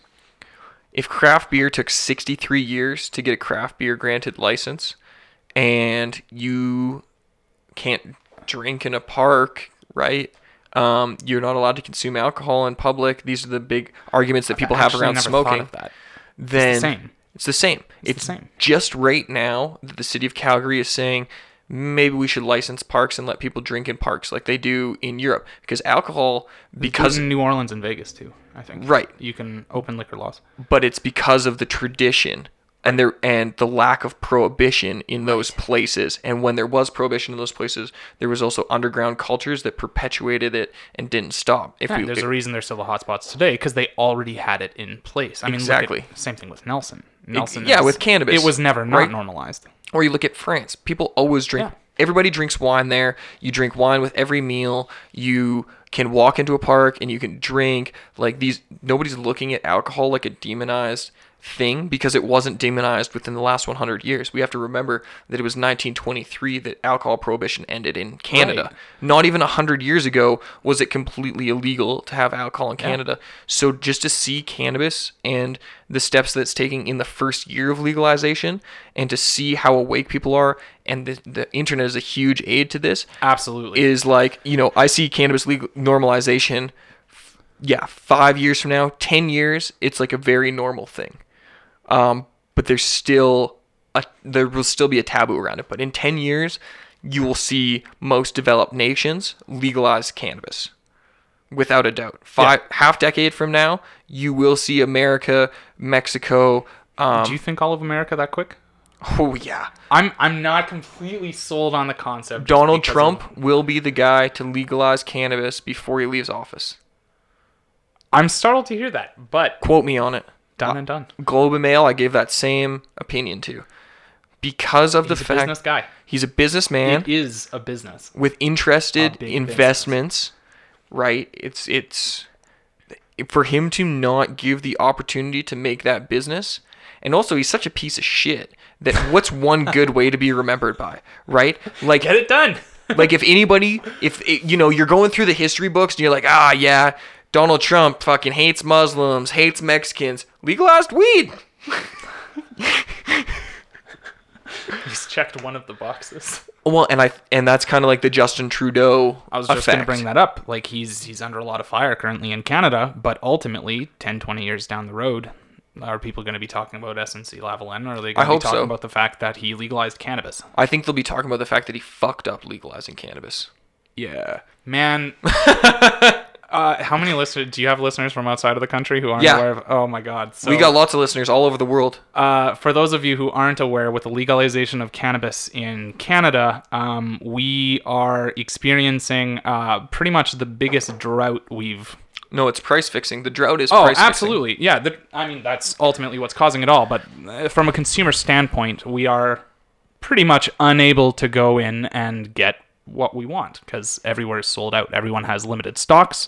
They are controlling what's being released and when, and it's becoming an absolute shit show. My fondest memory of legalization up to this point was I think it was the day after it went legal and almost everywhere sold out.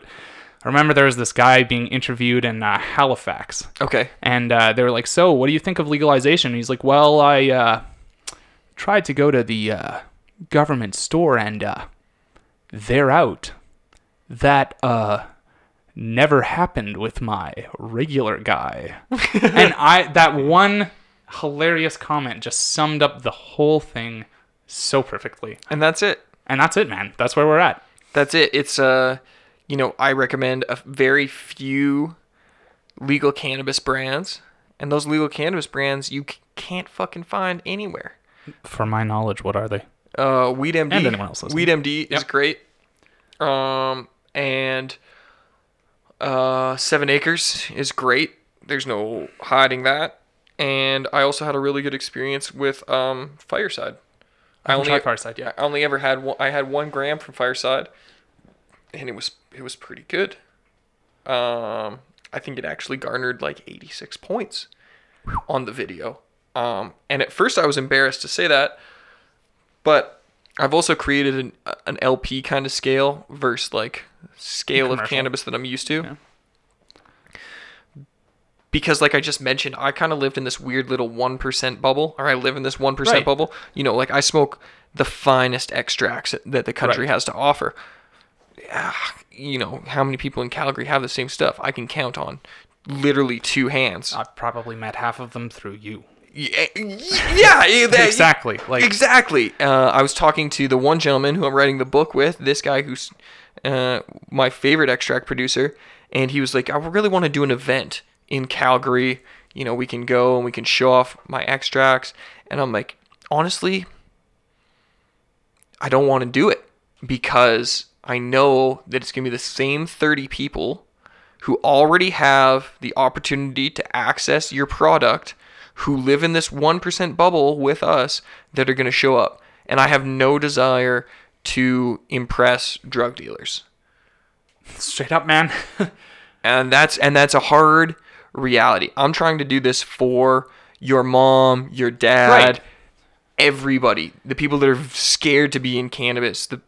I don't care to try and convince somebody with a heavy opinion already. Absolutely. Like, and it all comes back to that normalization. Do you want to talk about that CBD? Oh cigarette yeah, pack on the see, subject this of would be perfect normalization? when you had the video. So I sent Milan this picture. It was they were menthol CBD hemp cigarettes Literally cigarettes. with a filter, with a cotton filter, with the same wrapping like in a cigarette filter, but it was chemically hemp. cut, I might add. Chemically cut. And the way that they advertised it, and this was from High Times magazine that I saw this. It was on their Instagram, and it was a terpene-rich hemp high CBD blend that was then barrel aged to preserve terpenes, that was then flavored with menthol and put into a cigarette wrapper for the finest flavor. It killed me. It It, looked like absolutely killed me. And it was a pack of Marlboros. Right. It looks exactly like a pack of Marlboros.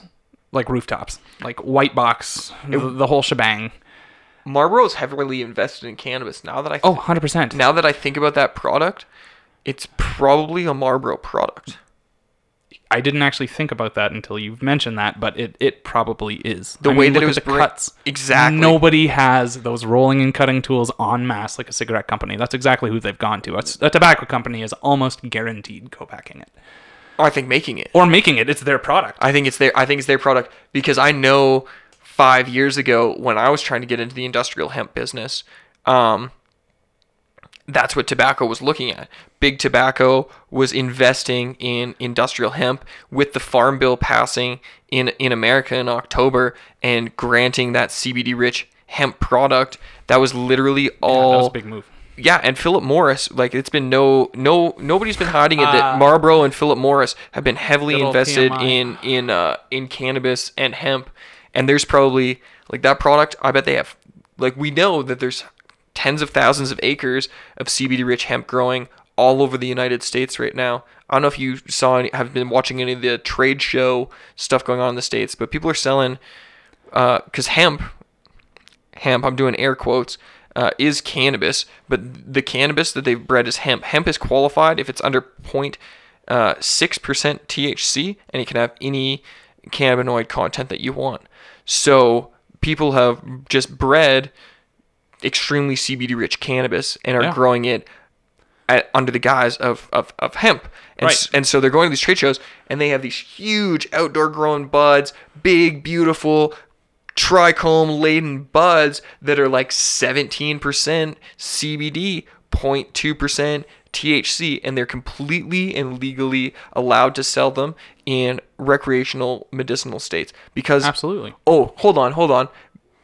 The FDA only has a problem with CBD introduced into food products. You're allowed to sell smokable hemp anywhere in the United States. Right. You're not allowed to buy CBD. I've got to back this up again. CBD is still a Schedule II drug, so it is still technically illegal in every state that hasn't created a recreational cannabis program. Right. So there is it's a very convoluted pattern right now of what's going on. Path of trajectory, not pattern. Yeah, so it's. I mean, I think that's. I'm gonna pour you a beer. I'm gonna move this other Oh, way. right on, You man. start I'm talking. in. What are we having? I have an electric unicorn or I have a tiger shark. Oh, give me the unicorn. He needs a unicorn. Let's try it. I've never tried it. Electric unicorn. It's got a great label. And so this is another great talking point is cannabis has such strict marketing restrictions, yet this can of beer looks like a 1980s heavy metal van, like this unicorn shooting laser beams out of its eyes with lightning in the background in bright turquoise and purple is pretty magnificent. Absolutely. If you could put this on a cannabis package, you could actually build brand identity, but you cannot. You can't. And it's the same with vapes. I mean, I can talk for hours. Oh, really? Absolutely. We have incredibly strict labeling legislation through vapor products that just came through with the legalization of vapor products because, as I said before, it was a gray market industry. Huge thing going on in the States right now with how they are allegedly... Oh, thank you so much. That meniscus, though. Oh, yeah. Huge talks in the States right now about how... Cheers. Yeah, cheers, my man.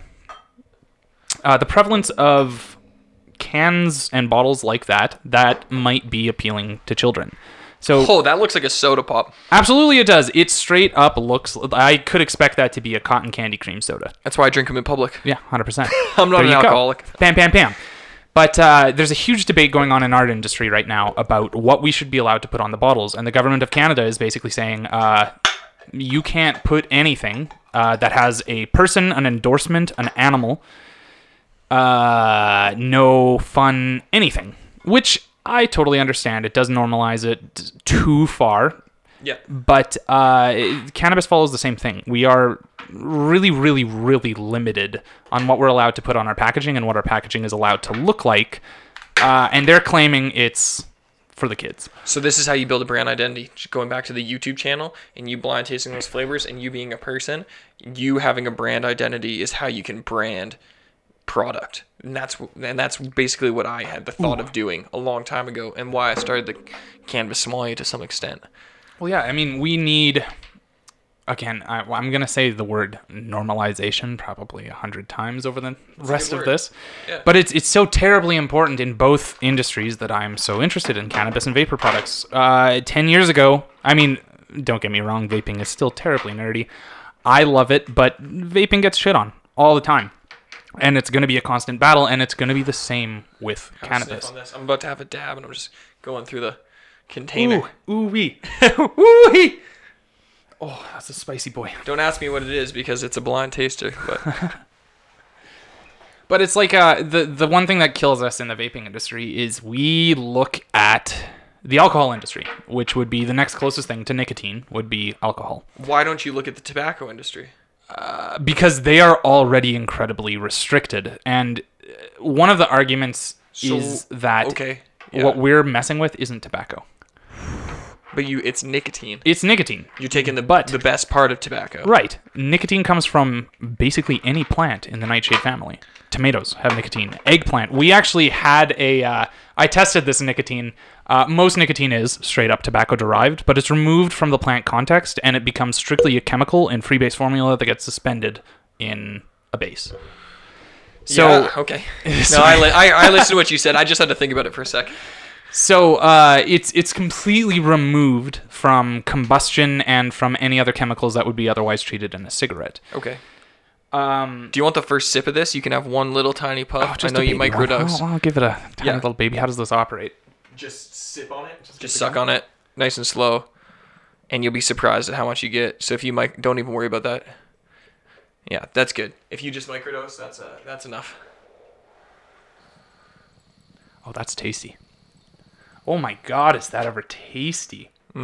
That's good flavor. Very florally on the back end, very herbaceous. So much musk and skunk. Like this is I'm into that. definitely a dank indica. This is definitely one of those strong, big. When people would describe it, they'd call it the gas. The gas. I totally forgot what I was talking about. I think Labels, things being the Labeling problem. Right. restrictions. So they're basically saying that there's huge debates over flavor, and this is going to apply to the cannabis industry as well. It's going to be nicotine and cannabis bifold. It is an inevitability, in my opinion, and I'd say you can quote me on this, that sooner than later, vaporizing cannabis will be the way to go. We know that combusting things is not great. This summer, you're going to see, because I think one thing we should reference is that only dried plant matter, cannabis plant matter, is legal to sell and possess in Canada right now. As soon as there's a solvent added for the extraction process, it's illegal, and you can only make edibles at home for your own personal consumption. You cannot sell them or do anything like that. So as soon as this handheld vaporizer, exactly what you're using, is able to be sold at the dispensary or at the cannabis retail outlet. Right. We're not allowed to call them dispensaries, by the way. That's not Cannabis retailer. because Officially licensed cannabis retailer. because a dispensary would be for a medicinal purpose. Yeah. A cannabis retail outlet. Once we can buy carts, 510 threaded carts, it's game over for smoked cannabis. I wrote an article about the Modern Host where I called joints prehistoric. Yeah.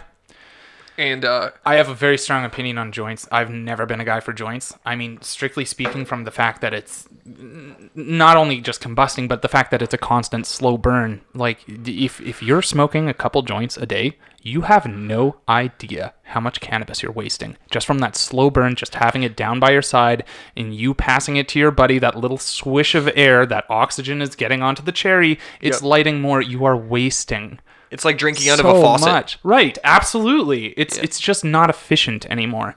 I say it all the time. I'm like, shout out to the wind for smoking my blunt. Dude, yes. Exactly that. Like it's a very, very it's an actual thing. So part of my interest as a vapor company is the fact that again, in the normalization of cannabis, we have people like you and I who give a shit about what our cannabis tastes like. We are able to have a hoot and say the profile is amazing. You got herbaceous, you got the piney notes. We can pick out them terpenes and all that fun stuff. But at the end of the day, if your mom's gonna start smoking, what is she gonna prefer? Is she gonna prefer something that tastes like coffee with Irish cream, artificially flavored, or is she gonna want skunky ass sour diesel?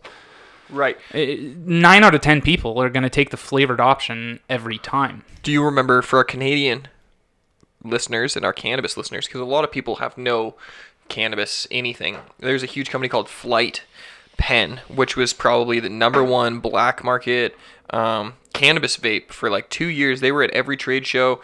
I heard they were doing $35 million of sales per month. Oh yeah, they were huge. They were doing some pretty weird stuff though with MCT oils, like They shouldn't go in your lungs. They disappeared real fast, but they kind of proved this market that, well, the problem was there was no other competing product against them. The Right. only vaporizer pen on the market was one that was created with artificial flavors. But I still would wager the bet between, well, I know how it works in a liquor store. If you put two products side by side, and I had a $20 bottle of wine and a $30 bottle of wine, and if I wrote lemon lime wine on it, and then the $30 bottle was Sauvignon Blanc from a specific region in France, 6 out of 10 customers are going to just buy lemon lime wine. Right. 6 out of 10. The other 40% will think about, I would say 2 of those customers will think about spending the $30, but would rather find a $20 option that was that Sauvignon Blanc from a specific region of France. And it's maybe only 2 of those 10 people that are like, yes, I want Sauvignon Blanc from Pouilly. Right. That's and it kind of ties back into, we briefly touched on it before with flavors of memory. Like, if you're going to see something that's familiar to you that you know you like on the shelf, you are far more inclined to pick that up than something new. Mm-hmm. Now, there's a lot of us who go out there to try new craft beers, which we're interested in. But even then, like, for yourself, if you're going and checking out a whole new profile of craft beers, if you're going to pick up a couple, you're probably going to grab one thing that's brand new. And I always try the IPA first. Yeah, there you go. So you're going to pick something that's familiar because you have that attachment to its flavor. You have an attachment to that profile. You You know what to expect. It's a good way to And- gauge things. Right. Knowing what to expect is the first step, I think, in normalization. Like, as soon as Totally. we're all on the same page and we know exactly what to expect, the quicker it's going to become commonplace. I just want to touch base. Puy Fumé, and Puy Fusi. Puy Fumé is Chardonnay. Puy Fusi is Sauvignon Blanc. Just so you know if you're I've wanting. learned something else today. God, I need to learn more about wines. See, I feel like such an idiot when I taste wines because, like, as I said, my best friend is a sommelier, so he's tasting the stuff, he's aerating it, and I try to do all that fun stuff too Does he because work it actually somewhere? Is works. this somebody I know? Yeah, we actually talked about him. His name's Mike. He's at Highlander. Oh yeah, Big I know guy, Mike. Divine I Punk. know Big Mike. Oh yeah, he's an awesome dude. He's a good dude. He's my best friend of all time. The always a dude's fun a guy. saint. Always a fun guy to go taste with. Absolutely. Yeah. But part of his whole thing, You should get him when to he come does, to 420. That'd be sweet. I mean, I know he's not a smoker, but I'm sure he'd come just for the shits. Well, yeah. Like he would come for a 6 wine optionally pairing with- infused, right? Exactly. So part of what makes him such an interesting person to taste things with is the fact that he tries to relate it to something that you know. He tries to bring a sense of familiarity to everything that he brings to the table, which is why he's so good to taste with. He's not going to start dumping all these wine connoisseur terms on you. He's going to make it understandable for you. And if you don't understand something, like if he's going to say there's notes of this, notes of that, notes of this, and you have a question, he's going to be able to relate that in plain tongue and explain to you what you're tasting. Wine should be accessible. It should, and It's not a pretentious thing, but it's become a pretentious thing. it has become Because of the cost. such a right barrier to entry. Huge barrier to entry. You Absolutely. you want to be good at wine? You know how much money it fucking costs me to be good at wine? Oh, I don't even want to think about it. Disgusting amounts. More money than I've probably ever had in my life all put together. Oh, I wouldn't say that. Definitely wasn't that Adjust. much. Adjust. Broadcast student, but But it was definitely like a huge investment, and there's only one way to know what 1986 Krug tastes like. Right. Right. you have to taste it. You know, You you, have to try it. you want to know what Cristal tastes like? Taste it. You have bro. to taste it, right? And to do that, you have to money up. Right. There's no back door. There's no. That's kind of the thing with. There is a back door. You meet the right people. I thought you were going to tell me there's some sort of like wine spark notes out there that I could go look up and be like, No, because those spark notes will never be the real thing. experiencing it. Yeah. Right, Speaking and of that's- that, I gotta text my boy right now and ask him what we're doing for our birthdays. I'm gonna write it down on my notes here. Because last year we drank a 1978 Chateau Palmer, Right Bank, Bordeaux. It's 40 years old. Must have that bad boy set you back. Well, I didn't. It was I fell in with the right person. I got There to you drink go. it for free. We drank this whole bottle together over lunch. But that bottle was probably, I don't know, on the open market, 12,000. Oh, Whew. It's a 40-year-old Chateau Palmer, and Yeah. it was cool because my mentor was there as well, and from wine, and he used to be the sommelier. He ran the Y program for Banff Fairmont Springs. well, right on. Back when it was like really intense, like yeah. when he was running it, there was like a champagne cart, and the champagne cart would have like 10, 12 grand on it at all times. And he had tried multiple bottles of the 78, which was cool. And he was like, "This is the best moment and the best bottle of 78 Chateau Palmer I've ever drank in my entire life. And this is probably my 10th Man, one." to be part of that. It's Like, an elite. that's- It's very crazy. You know, it's yeah. Napa wines, like California wines, I didn't understand that cult until I fell in with my buddy Steve-O, the wine guy, and you know he is a serious collector. Rubicon, Inglenook, Rutherford, like it takes a serious collector to drink those wines. I was so lucky that he. Do you know what Sassicaia is? Have you ever heard that? I've never heard of it.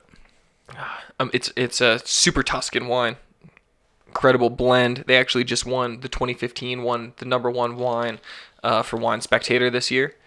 And he's been collecting Sassicaia since 1992, I believe, 88.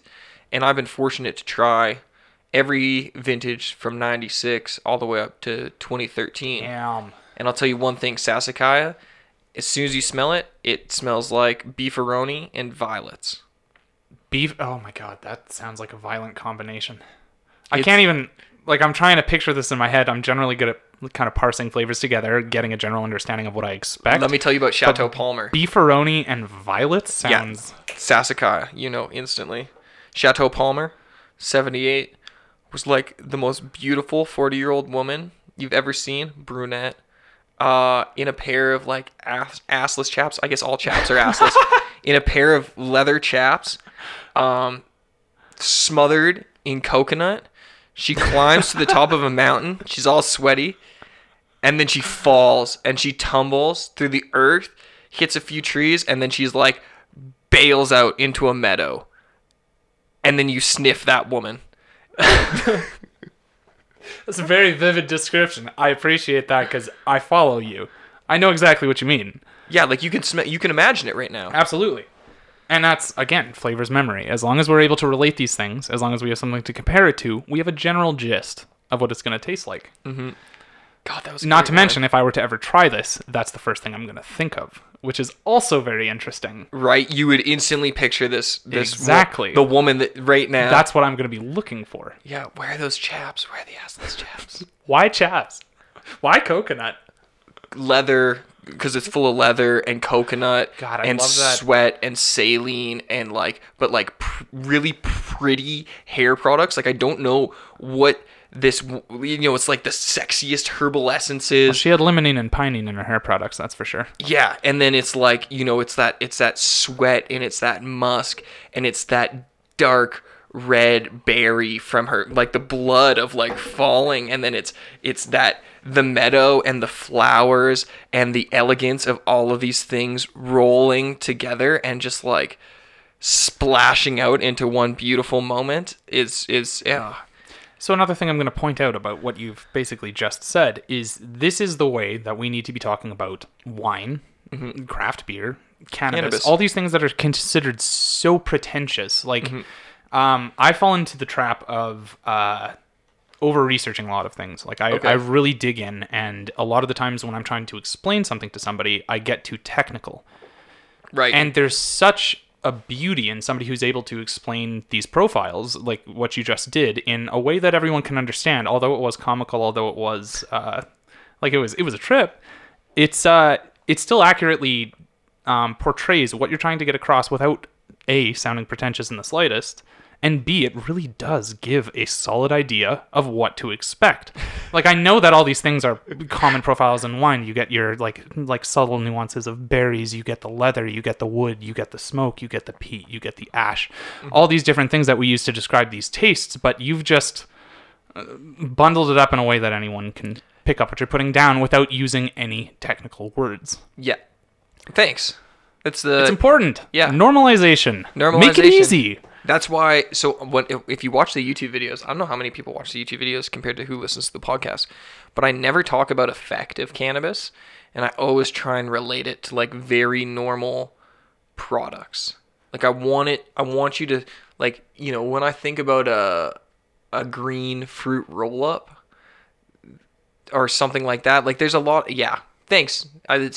My biggest and hardest point in wine was trying to not be pretentious, and that was something Sarah really had my back on and called me out on a bunch, because it was really easy to slip into a like very high nose fucking sommelier thing. Well, and it's common. Like, that's how, I mean, I've been drinking wine for a while now. One of my best friends is a sommelier, but seeing a lot of the people that he interacts with, he can speak their language, but I can't. They just make me feel like an idiot anytime I sit down with them. And there's a language, and that's why there's a language. When I say I use the vocabulary and vernacular of wine and translate it to cannabis, what I'm talking about is using that vocabulary for those consumers and making them feel comfortable with cannabis. And I think that's often missed in what I'm trying to explain, is that it's, I want to make pretentious people understand that cannabis is just like fine wine. And again, I would hope that my other mission is to hope that everybody can enjoy the finer parts of life and not have such a barrier to entry because of the just how hard it is to read a wine label. Absolutely. Like, if you've watched 50 videos and you've spent, 5, 6, 7, 10 hours watching me on YouTube, you can probably buy a German wine that I know you'll like. You can probably understand a few French wines. You'll definitely know some places to look in Italy, and hopefully feel confident in your decision. I like that you brought up the wine bottles, like the labeling. The labeling is so interesting when it comes to like alcohol, and again, I can tie this to my industry, the vapor industry. You should read some of the flavor description. Man, you need to read the flavor description for our flavor, the Shield. It is the most pretentious sounding thing. I bet. But that's the way that people sell it. Like that's what people say. Like the inhale is reminiscent of such and such, Well, and the exhale brings with it a note of. So I write paid tasting notes. Like, this is... I could actually show you my tasting notebook. I don't know if I've ever... Except Sarah. I kind of put it beside me because I thought you'd like this. Hit me up. But, like, I write tasting notes for everything, and I write this in the exact same format that I learned in university wine school. Good. But I reverse engineered it into cannabis. And exactly what you're explaining is like, beautiful light yellow color with layers of sandy THCA. It can almost read through it. Very wet with terpenes. On the nose, it has a medium to medium plus intensity of gumball, lemon hose, fresh tennis ball, white flowers, rose petal, and a minty freshness. I love that. On the I know palate, exactly what you're talking about. right? And on the palate, intensity of medium intensity of flavor of gumball, dollar store, shiny plastic, white flowers, and jasmine blossom. Finish of white flowers and a feeling of Arabic gum. Very good. Yeah. 92 points. There it is. And I just picked a random one from in there. But that's what I write all of them like. And right now I'm kind of being paid to do that, but eventually I hope that I can do that for really Absolutely, big man. It's I love being able to dig into something, and a lot of I always take reviews and stuff with a grain of salt because, as we discussed earlier, like palates are so different. What tastes great to somebody might not taste great to somebody else. Like, because they have a shitty memory of it. right, absolutely, or they just had a bad one. Yeah. That's really all it takes for a lot of people is one bad experience with a certain flavor, a certain profile, a certain anything. I remember beer, a wine, moldy cannabis. orange in my backpack when I was a kid that ended up smelling like a chocolate chip cookie. And sometimes I get really grossed out by the smell of chocolate chip cookies because I think about that moldy orange. So when I must have been 13 or 14, I think, my sister was eating a peach in the backyard, Okay. and a millipede crawled out of the pit of the peach. Yeah. I have not eaten a peach since, but peach to this day is one of my favorite things. I still love peach, but I will not eat a whole peach because of it. I will slice up a peach, Okay. but I will not just pick up a peach and eat it like you would an apple or something else because of a single bad experience. Are you scared of eating bugs? Dude, I hate bugs. I hate bugs. Oh, don't go work on a winery. No, I couldn't. There's I couldn't. so many bugs in wine. It's disgusting. It's like cereal, man. Do you know what? Shit. Again, I can't remember the friggin' numbers, but you would be astonished. I think it's at like the 8% quantity bug parts in of bug cereal. parts in cereal. Yeah. Like you ingest so many spiders. Well, because what grows in these crops, like Right. what's hanging out in all these Yeah, crops. they're not gonna take each strand of wheat and flick the bugs off. No, it's going in the friggin' tiller. Yeah, have you seen how It's they toast. harvest it? Yeah. Nobody thinks about that. I No love rhyme or reason. No, man. No, it's stuff I think about all the time. the grossest thing in BC. The main thing that lives in the vines is earwigs. Oh, I hate earwigs. God. Yeah, so then you get these huge, I'm dealing with 500-liter vats of literally just like, Little antenna floaties.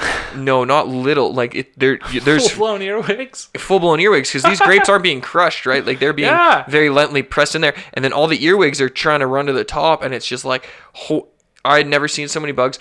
I didn't realize Pass. winery. When I went to the winery, I thought I was going to live this beautiful life. I knew I was going to work hard. I like being a farmer. I went to be a farmer. I did not realize how disgusting it was going to be. Like the fact of how fruit flies culminate in small batch fermentation is fuck. Yeah. You know that scene in Return of the Mummy when he turns into all the flies and they're all yeah. Every time I open one of these fucking things, that's how I felt. I was like, oh, and I would just always remember that scene. I was like, it's disgusting. And great wines, but that I remember my dad showed up to visit, and I was like, oh yeah, have you ever seen a fermentation? I wanted to fuck with him. I wanted to like let the bugs out in his face, yeah. and he was so angry. Oh, I would have been pissed, man. No, that's just. I wouldn't describe it as a phobia. They're so weird and they move so weird. It just makes me uncomfortable. I dislike it. Wasps. The worst was I hate wasps. being on top of these. Bees, love them. Yeah, bees. Cover me in bees. Really? Not wasps. You're crazy. I'm just as scared of bees as I am of wasps. They're But I horrible. know bees won't fuck you up, but I'm still scared of them. It's just the wasps Yeah, on the other drone. hand. Honestly, wasps. I had so many of them around me at the winery. Like they're like you're. Oh yeah, You're surrounded at all you're- times. You're pressing sugar, like, and it's just this is probably a wasp nest every 200 feet. yeah, exactly. And so you have a wasp net trap every 100 feet. Yeah. And then they're still everywhere. And it was like, oh, the worst was after you do the press of the grapes, because it's a huge hydraulic press. It's a large cylinder. But the one, I was working at a pretty estate winery. So the actual, like, dump port, so you load it from the top, and I'd have to stand on top of this thing that's like 8-9 feet in the air to load it from this thing and get it full. And we're talking like, hundreds of kilograms of grapes. Oh yeah. And then to unload it, the thing flips underneath, and you like get as much out as you can, and then you have to straight up like get in this thing and pull all the grapes out by hand, and then get in there and clean it from the inside. But like, there's wasps in there. It's just full of fucking wasps. Hard pass. Oh my god. Such a hard pass from you, boy. You know what? This whole experience at the winery, I got bit one time. No shit. Yeah, one time. And you know what? It really took away a lot of my fear. The house will be way worse. Let me tell you about the house. So the house had no central heating in it. It had been built in 1890. It was like a notorious biker spot before all of it turned into winery land on the Naramata Bench. And I lived with two Mexican dudes, Ishmael and Candido. They didn't speak a lick of English. But the house is old, right? And we're in BC. So I'm sure you can imagine what we say. It was fucking black widows everywhere. Oh, yeah. Like, the house was gross. Mushrooms growing out of the shower and stuff. Oh, View gross. was incredible. What about that? The house, like the view itself, impeccable. You wake up every morning overhanging Lake Okanagan, looking over vineyards. Like, it's yeah, the house itself is like the biggest piece of shit I've ever, like, no nightmare could describe it. So there's so many black widows, and for people that don't know, black widows can put you into cardiac arrest from a bite. But hunter spiders eat black widows because they're not allergic to the poison.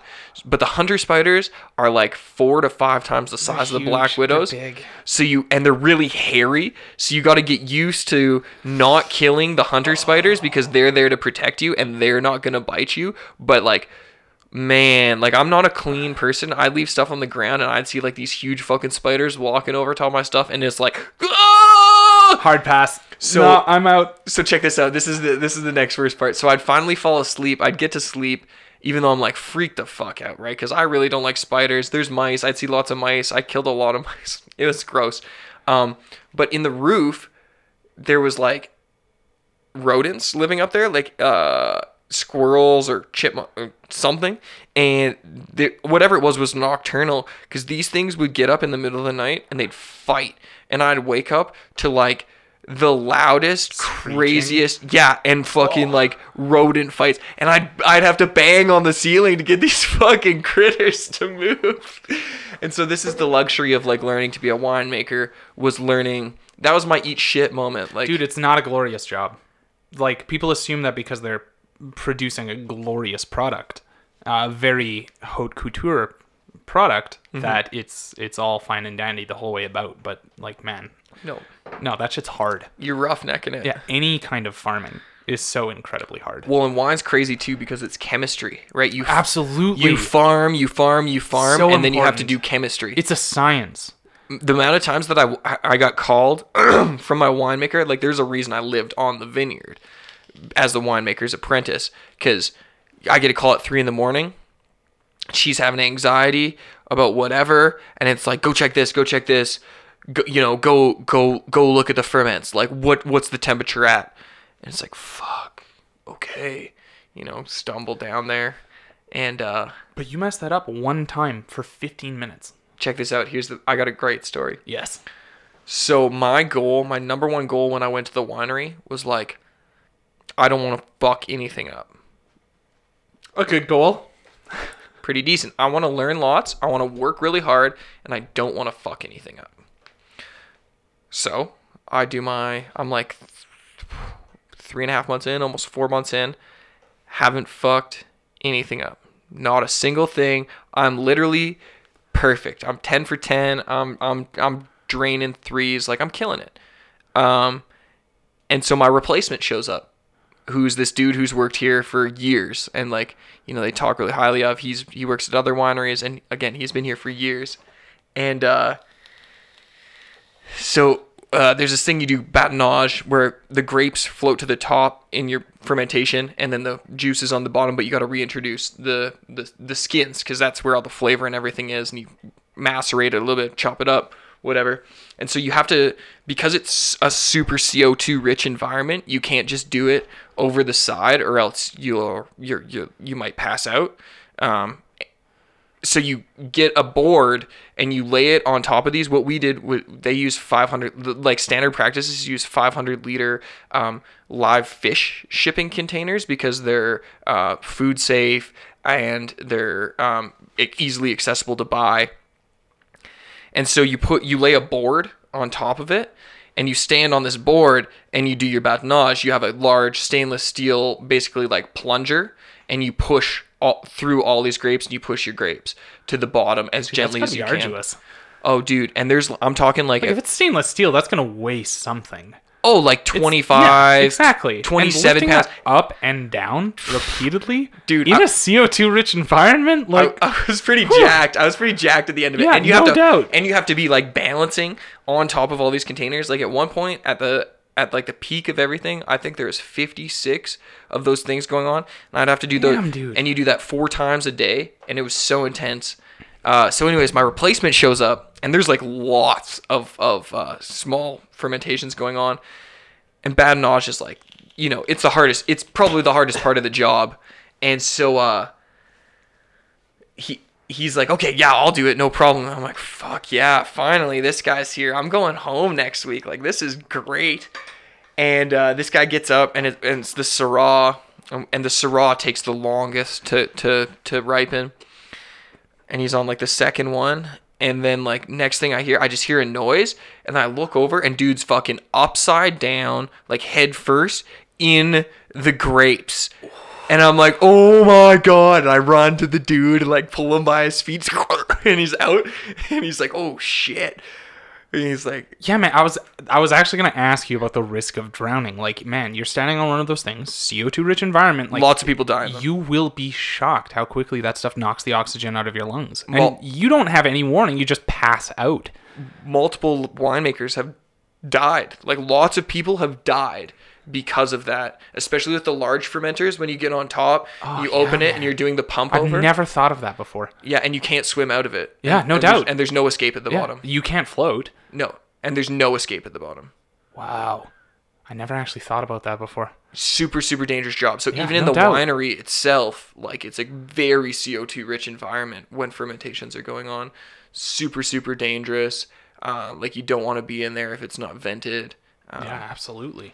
Yeah, so it's crazy. A lot of the things I learned, it was one of the coolest jobs I've ever had, for sure. I want to go back. Man, if it weren't for the bugs, I'd give that a go just to learn. Like, it's well, you can do so it places in the world fascinating. where there wouldn't be so many bugs, but you're never going to get away from the fruit flies. Right, exactly. Fruit flies don't bother me. It's like, the more legs something has, the more I am not game to hang out with it. Yeah, don't go to Australia. Yeah. Oh no, hard pass. Oh my god. I just heard that my winemaker actually went back to Australia to go make wine back there again, and I was like, "You're crazy." Oh my god, that's crazy, man. There is an astounding. Like, I know it's the internet meme, like everything in Australia kills you. No, it's actually insane the quantity of poisonous and venomous creatures that can be found in Australia. It's actually insane. The number of even just spiders that can kill you with a bite.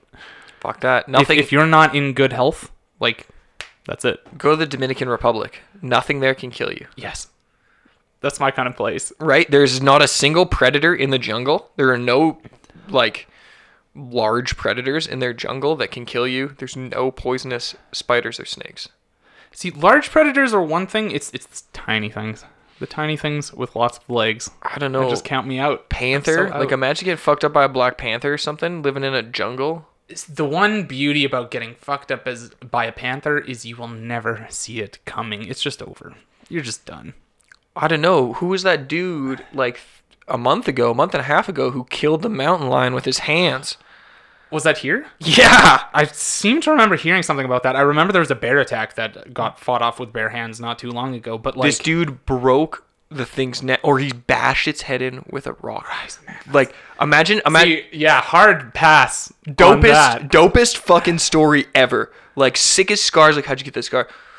I killed a mountain lion with a goddamn rock. With my hands. I fought this mountain lion off with my hands, and then I grabbed a rock and bashed the mountain Lord lion's of the head in. Flies style. Dude, that is like the most hardcore PTSD moment. You would never, like, you'd always go, oh, wait, mountain lion. But like, yeah, you fuck you up for life. So badass. So badass. And they come out of nowhere, man. Like, they are just built predators. It's crazy. Fucker came out of nowhere. It's absolutely crazy. Dude, I asked too, I was like, do you think you got to keep the pelt? No, real question. Was would- it hunting season? Did he have tags? I don't think you. Not I don't that think you you can hunt need a mountain tag lions. to deserve that one. If a mountain lion Yeah. kills you and you killed it with your bare hands, and you're like, I don't want its tooth on a necklace. right, and the whole pelt. Imagine like how dope you line your own jacket with this mountain lion fur, and you're like, somebody's like, nice jacket. You're like, yeah, it's lined with the fur of the mountain lion I killed by my hand. Like, it's... I am very much against poaching and the like, but in a life or death situation like that, if it's already dead, That's not a poach. That's not a poach at all. it's not a poach. You protected yourself. You killed something that would have otherwise killed you. Yeah, It happens with people. but you totally deserve.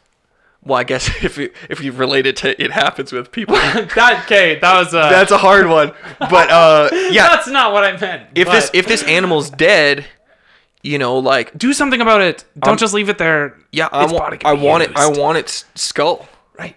Like, that's fucking sick. Like, you might have crazy PTSD again, but if you can take it to a taxidermist and have that mountain lion skull like up on your shelf, you know, it's like, never forget. Never. There's always a mountain lion out there. What was it, Ricky Bobby, where he drives with the mountain lions? Yeah. Get Drive, rid of the fear. drive with the fear. This is what that dude's living every single Dude, fucking straight day. Man, the second you mentioned taxidermy, all I can think of, have you seen those the posts of bad taxidermy? Oh my god, dude, I have a library on my home computer of just terrible taxidermy. It is something else, the things that people try to do, and like they just want to be a taxidermist or something. They find a body of an animal and they just try to make it better. And dear Lord, if you guys have time on your hands and you want to laugh, just Google images bad taxidermy and enjoy. It is such a treat. It is so funny. This is Next level shit. sounds like some serial killer shit. I'm gonna look it up Bad here. taxidermy it never ever fails to make me giggle uncontrollably. Okay, here we go. Hell, I probably have a whole bunch on my phone. No, don't admit to that. The meme lords, man. Oh, these are pretty funny.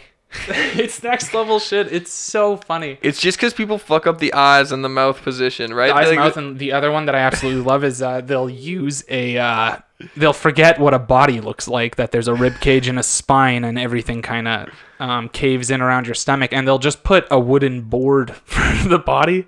I feel like this is where a lot of those animal memes come from now. Oh, 100%. That's exactly where they come from, is this bad taxidermy. half of this that you're looking at right now is the background to some meme somewhere. Yeah, for sure. Because I'm like, oh shit, I've seen this one. Like, this is so fucking funny. Like, Dude, it's amazing. It's next level stuff. who Like, put a smirking mountain lion on display? That's oh awesome. man, and the smiles that they'll try to make things. Oh god, it's so funny. Do yourself a favor. Google bad taxidermy. Yeah, give Have it a look. laugh about it, man. Give it a look. This deer looks like it's got gumballs in its mouth. Oh man, yeah, that's gold. That's pure gold. It's pure gold, man. Like if you're a hunter, man, and you're using that meat, you're using those bones, you're using that skin, all the power to you. I'm all about that. It's the trophy shit that I think we're gonna do a dinner like that this Good. summer, where we hunt the venison. Man, hang hang the the place to venison. do it. It's either here or Ontario. Like that's where you're gonna find your best game. So. Pheasant. I have a buddy who's a big pheasant hunter. I'd like to hunt some pheasant and serve it for people and just tell them to watch out for a shotgun. Look out for the pellets. Yeah. That's a No, it's fucking a very real thing. That's man. an awesome dinner. That's how you have a real connection to your food. Absolutely. I've never skinned anything, but I think I should.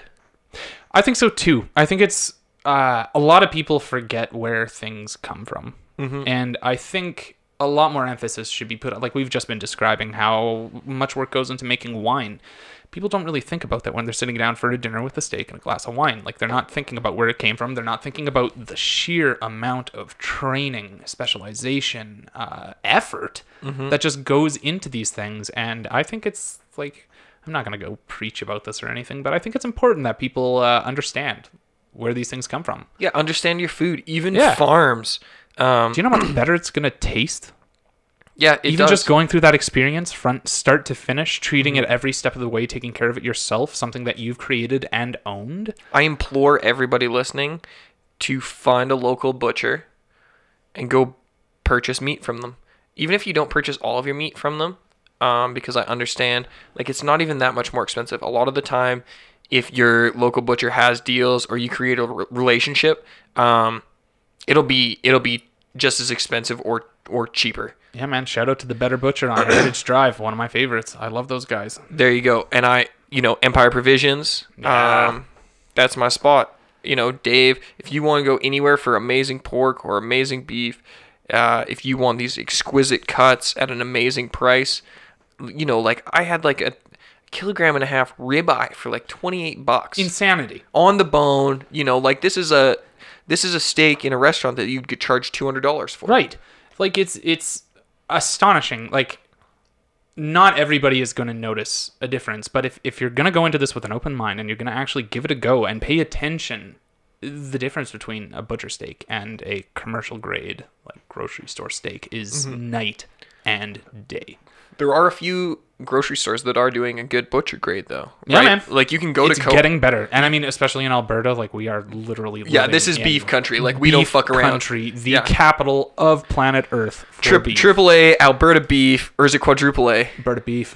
Is it quads? I don't know if it's quads. I thought it's triple. I think it's triple A think is the it's best triple. one. Yeah, and AAA Alberta beef is way better than USDA Prime. I don't give a fuck Oh, yeah. No, don't give what a shit. anybody says. It actually pisses me off. I remember it was actually my dad who was like, we went to Ruth's Chris and they offer USDA Prime or Alberta AAA. Why would they even offer USDA Prime? Why? Because that's where they're from. They're from the I States, guess. right? And he was like, USDA Prime is just, it's just as good. And at the end of the day, it's like, you know what? It's not just as good because I'm born and raised in Alberta. I'm a fucking Berta boy. And you know what I do? Alberta boys. I support local industry more than anything. Absolutely, man. 100%. I'll spend my money on local industry so much faster than I would ever support anything else. Amen, brother. That's not to say that Alberta garlic isn't overpriced. $2.99 a bulb, guys, versus $3 for a kilo. I love that you brought that up. I thought I was crazy. I was looking at garlic prices that aren't like the imported crap, and I was like, "What the hell is going on?" Dude, you gotta. God, I'm glad it's not just me. Yeah, you got a shaded area anywhere? Like I'm literally about to go plant garlic this week, so that I can harvest it all in Hey, September. man, if it's good, hit a brother up.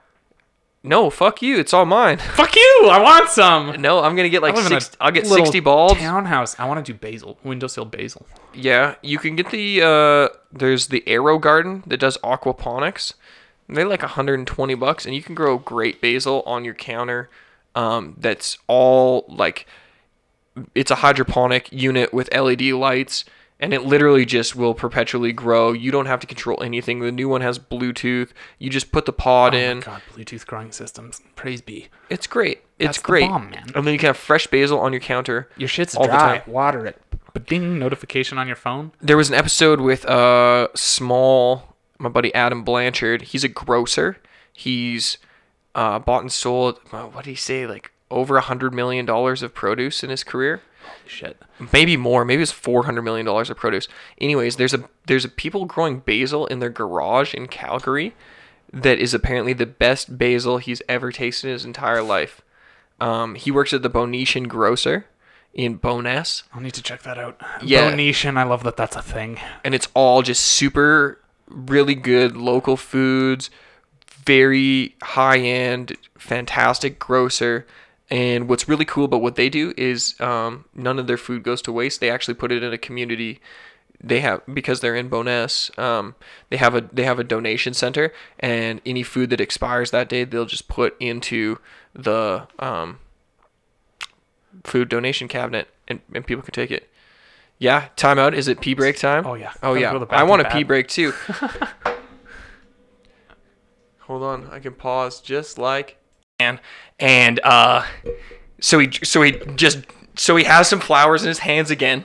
And so Valentine's Day, go back, he was like, hey, can I drop these here?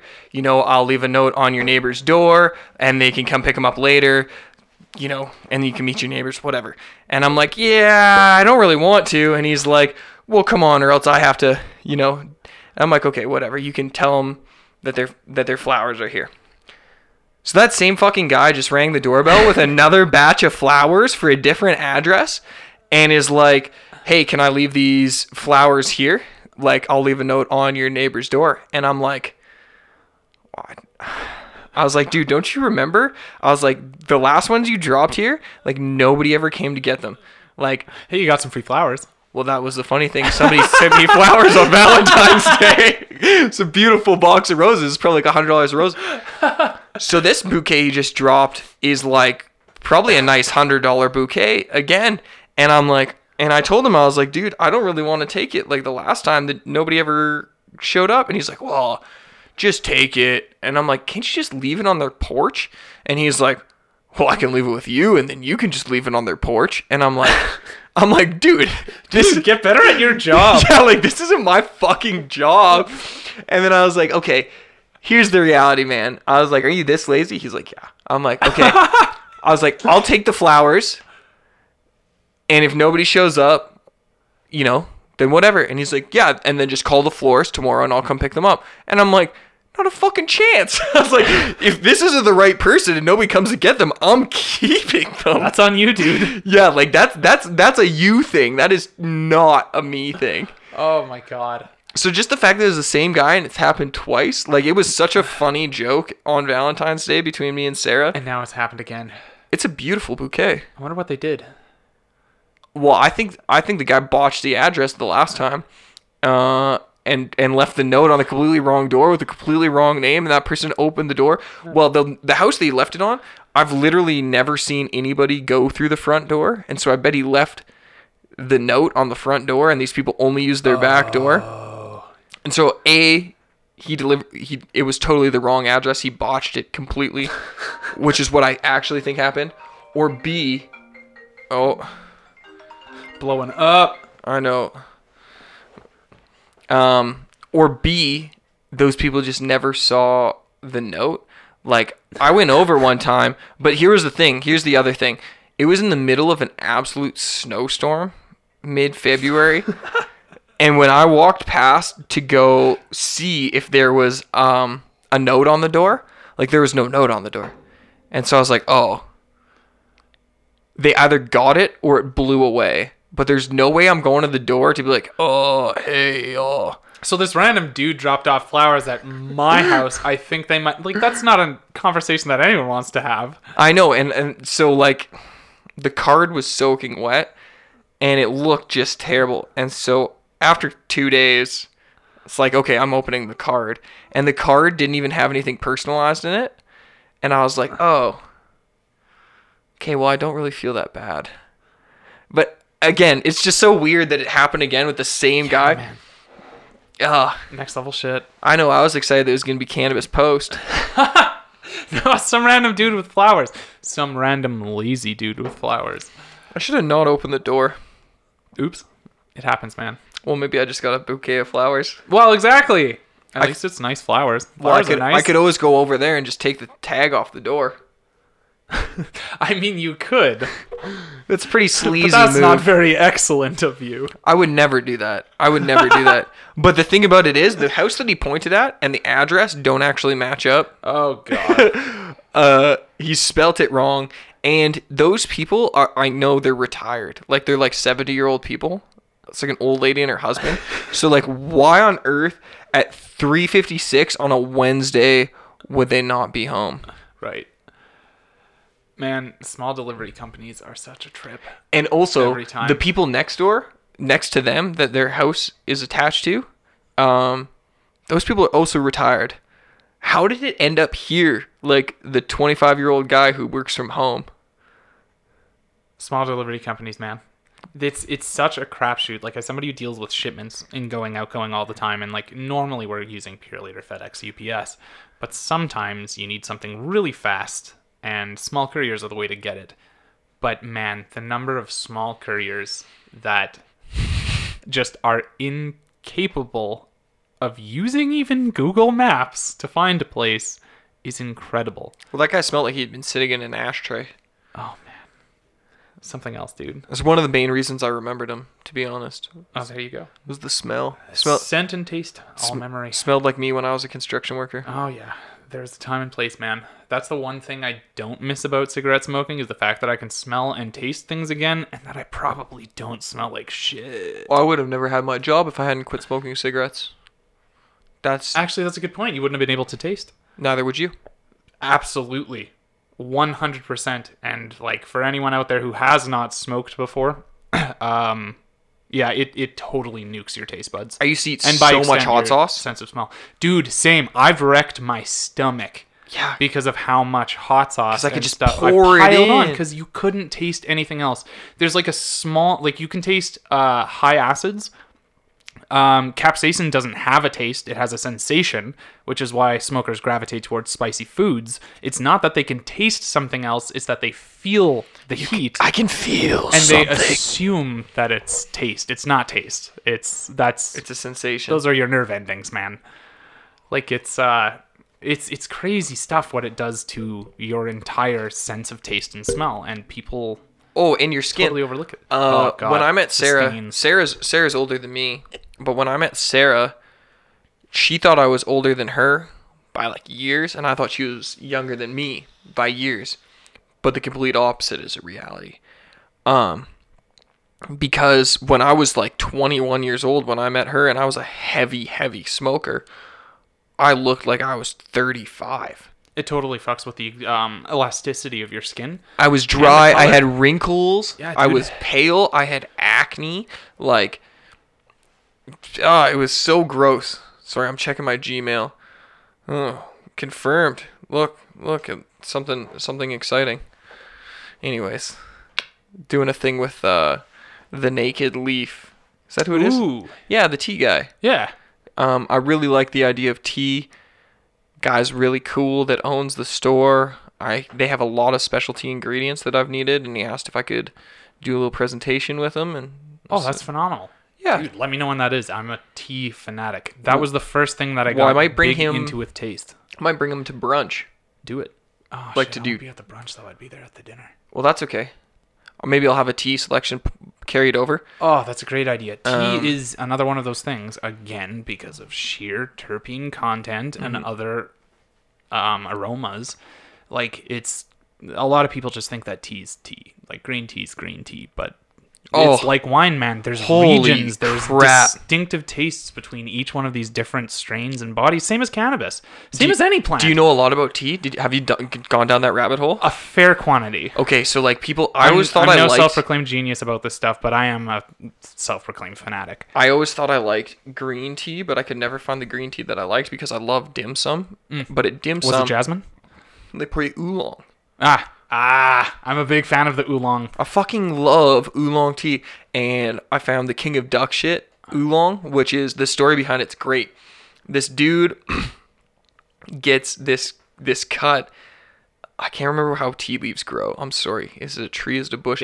Anyways, I think it's like a shrub. it's a tea tree. Yeah, it's a tree. Shrub, kinda. But it's not a very big tree. Okay, right. And so he gets these. and he knows instantly. He's like, this pheno is so much better than everybody else's oolong, so he names it duck shit. And so nobody wants it, Props on the name. right? But then people catch on, and they're like, oh, the duck shit cut. Like, it doesn't taste anything like duck shit. Of course not. And so, yeah, the king of duck shit is like supposed to be that original cut. Oh man, I'm gonna need to try that. I remember. I have some downstairs. I'll brew you a pot. I might. Oh, I would love that. Yeah. I don't know if I'm remembering this correctly, but oolong, I think, as like a strain of tea itself, was originally a mistake. I don't remember what the translation was, but I wanted to say oolong meant something along the lines of accident. Oh, cool. I don't remember. It was explained to me by some tea dude in San Francisco. This old Chinese dude. Did he talk to you about the hand rolling versus the crumpling thing? Yes. That's the The craziest. other huge thing is the flushing. With proper tea, you should flush a pot. Oh, yeah, first. you have to flush. You have to flush it. It's like any plant. Exactly. Like, there's shit on that. It's grown from the earth.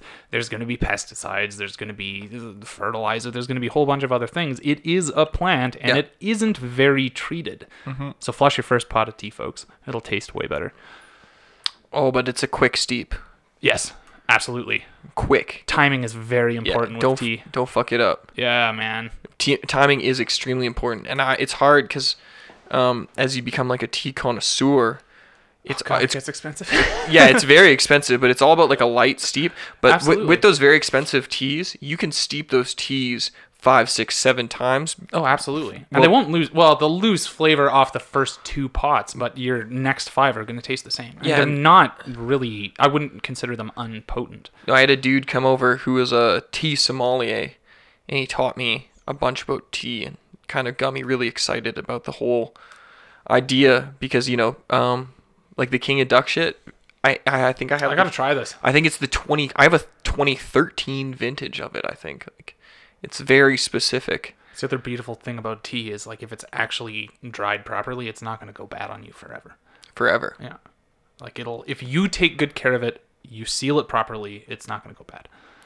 Yeah, and if it's in a cold, dark place, it does not need humidity. Like this is one of those products that is dried to the bone. Absolutely, you're pouring it into water. It is gonna rehumidify. It's gonna happen. One of the coolest things, shout out to Javi, Big Micheladas in Chicago. This dude brews all of his own cold brew teas for cocktailing. About that. And he's like so intense. Like the flavors that he was creating blew my mind.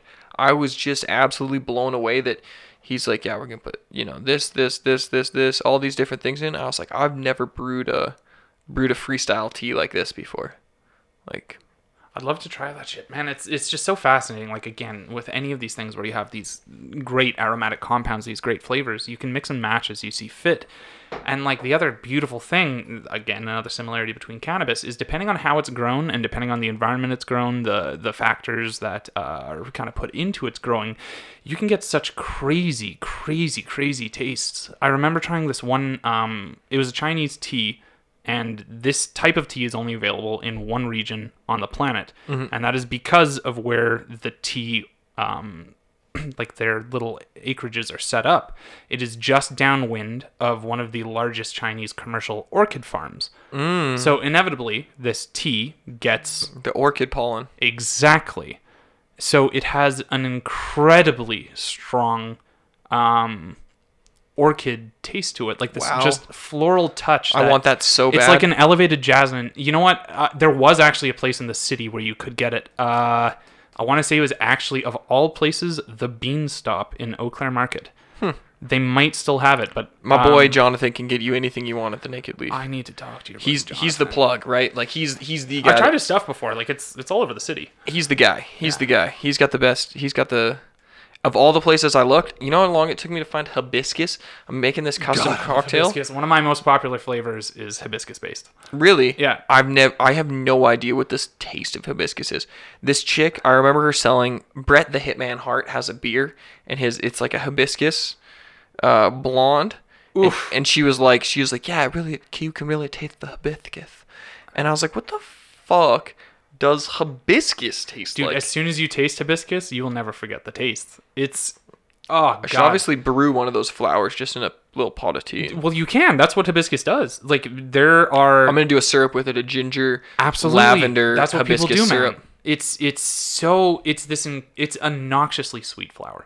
Like it's crazy sweet. It's got very fruity notes for a flower. It doesn't taste as floral as you would expect a standard flower to taste. It's got, oh god, how would I describe it? It smells like Fruit Loops. It does smell like Fruit Loops. It smells like straight up a fruit. It's almost like Hawaiian red fruit punch. Yeah, which I haven't seen in a long time in Canada. I remember when they came out with a Halloween candy. Oh, that was so I bomb. gotta try that shit, man. I miss those little chubbies. Dude, they sell Chubbies everywhere. I haven't seen them in ages. Get a Costco membership. See, and there's my problem is I'm not friggin' shopping at Costco. It's Gotta hard. jump on that shit, man. Costco's a hard Everything one. in bulk. Nah, you show up there because you can't really. I'm trying to put my feet up right now. That'll work. You can't really buy groceries there because if you're one person, everything will go to waste. I find that the produce and everything actually isn't very quality. I like their meats. I do not. You don't? I find I get sick very often from their Really? meats. Yeah, like intestinal distress. I go through life in intestinal distress. That's probably why I've never noticed it. Yeah, well, it's hard because, like, you know, some of the meats, some of the cuts. I had somebody tell me that they bought a huge strip loin there and it smelled like formaldehyde when they took it out. Ugh. And they returned it. No questions asked. I don't know. It seems like every time I eat Costco food, I get sick. I think you're the first person I've heard actually say that. That's interesting.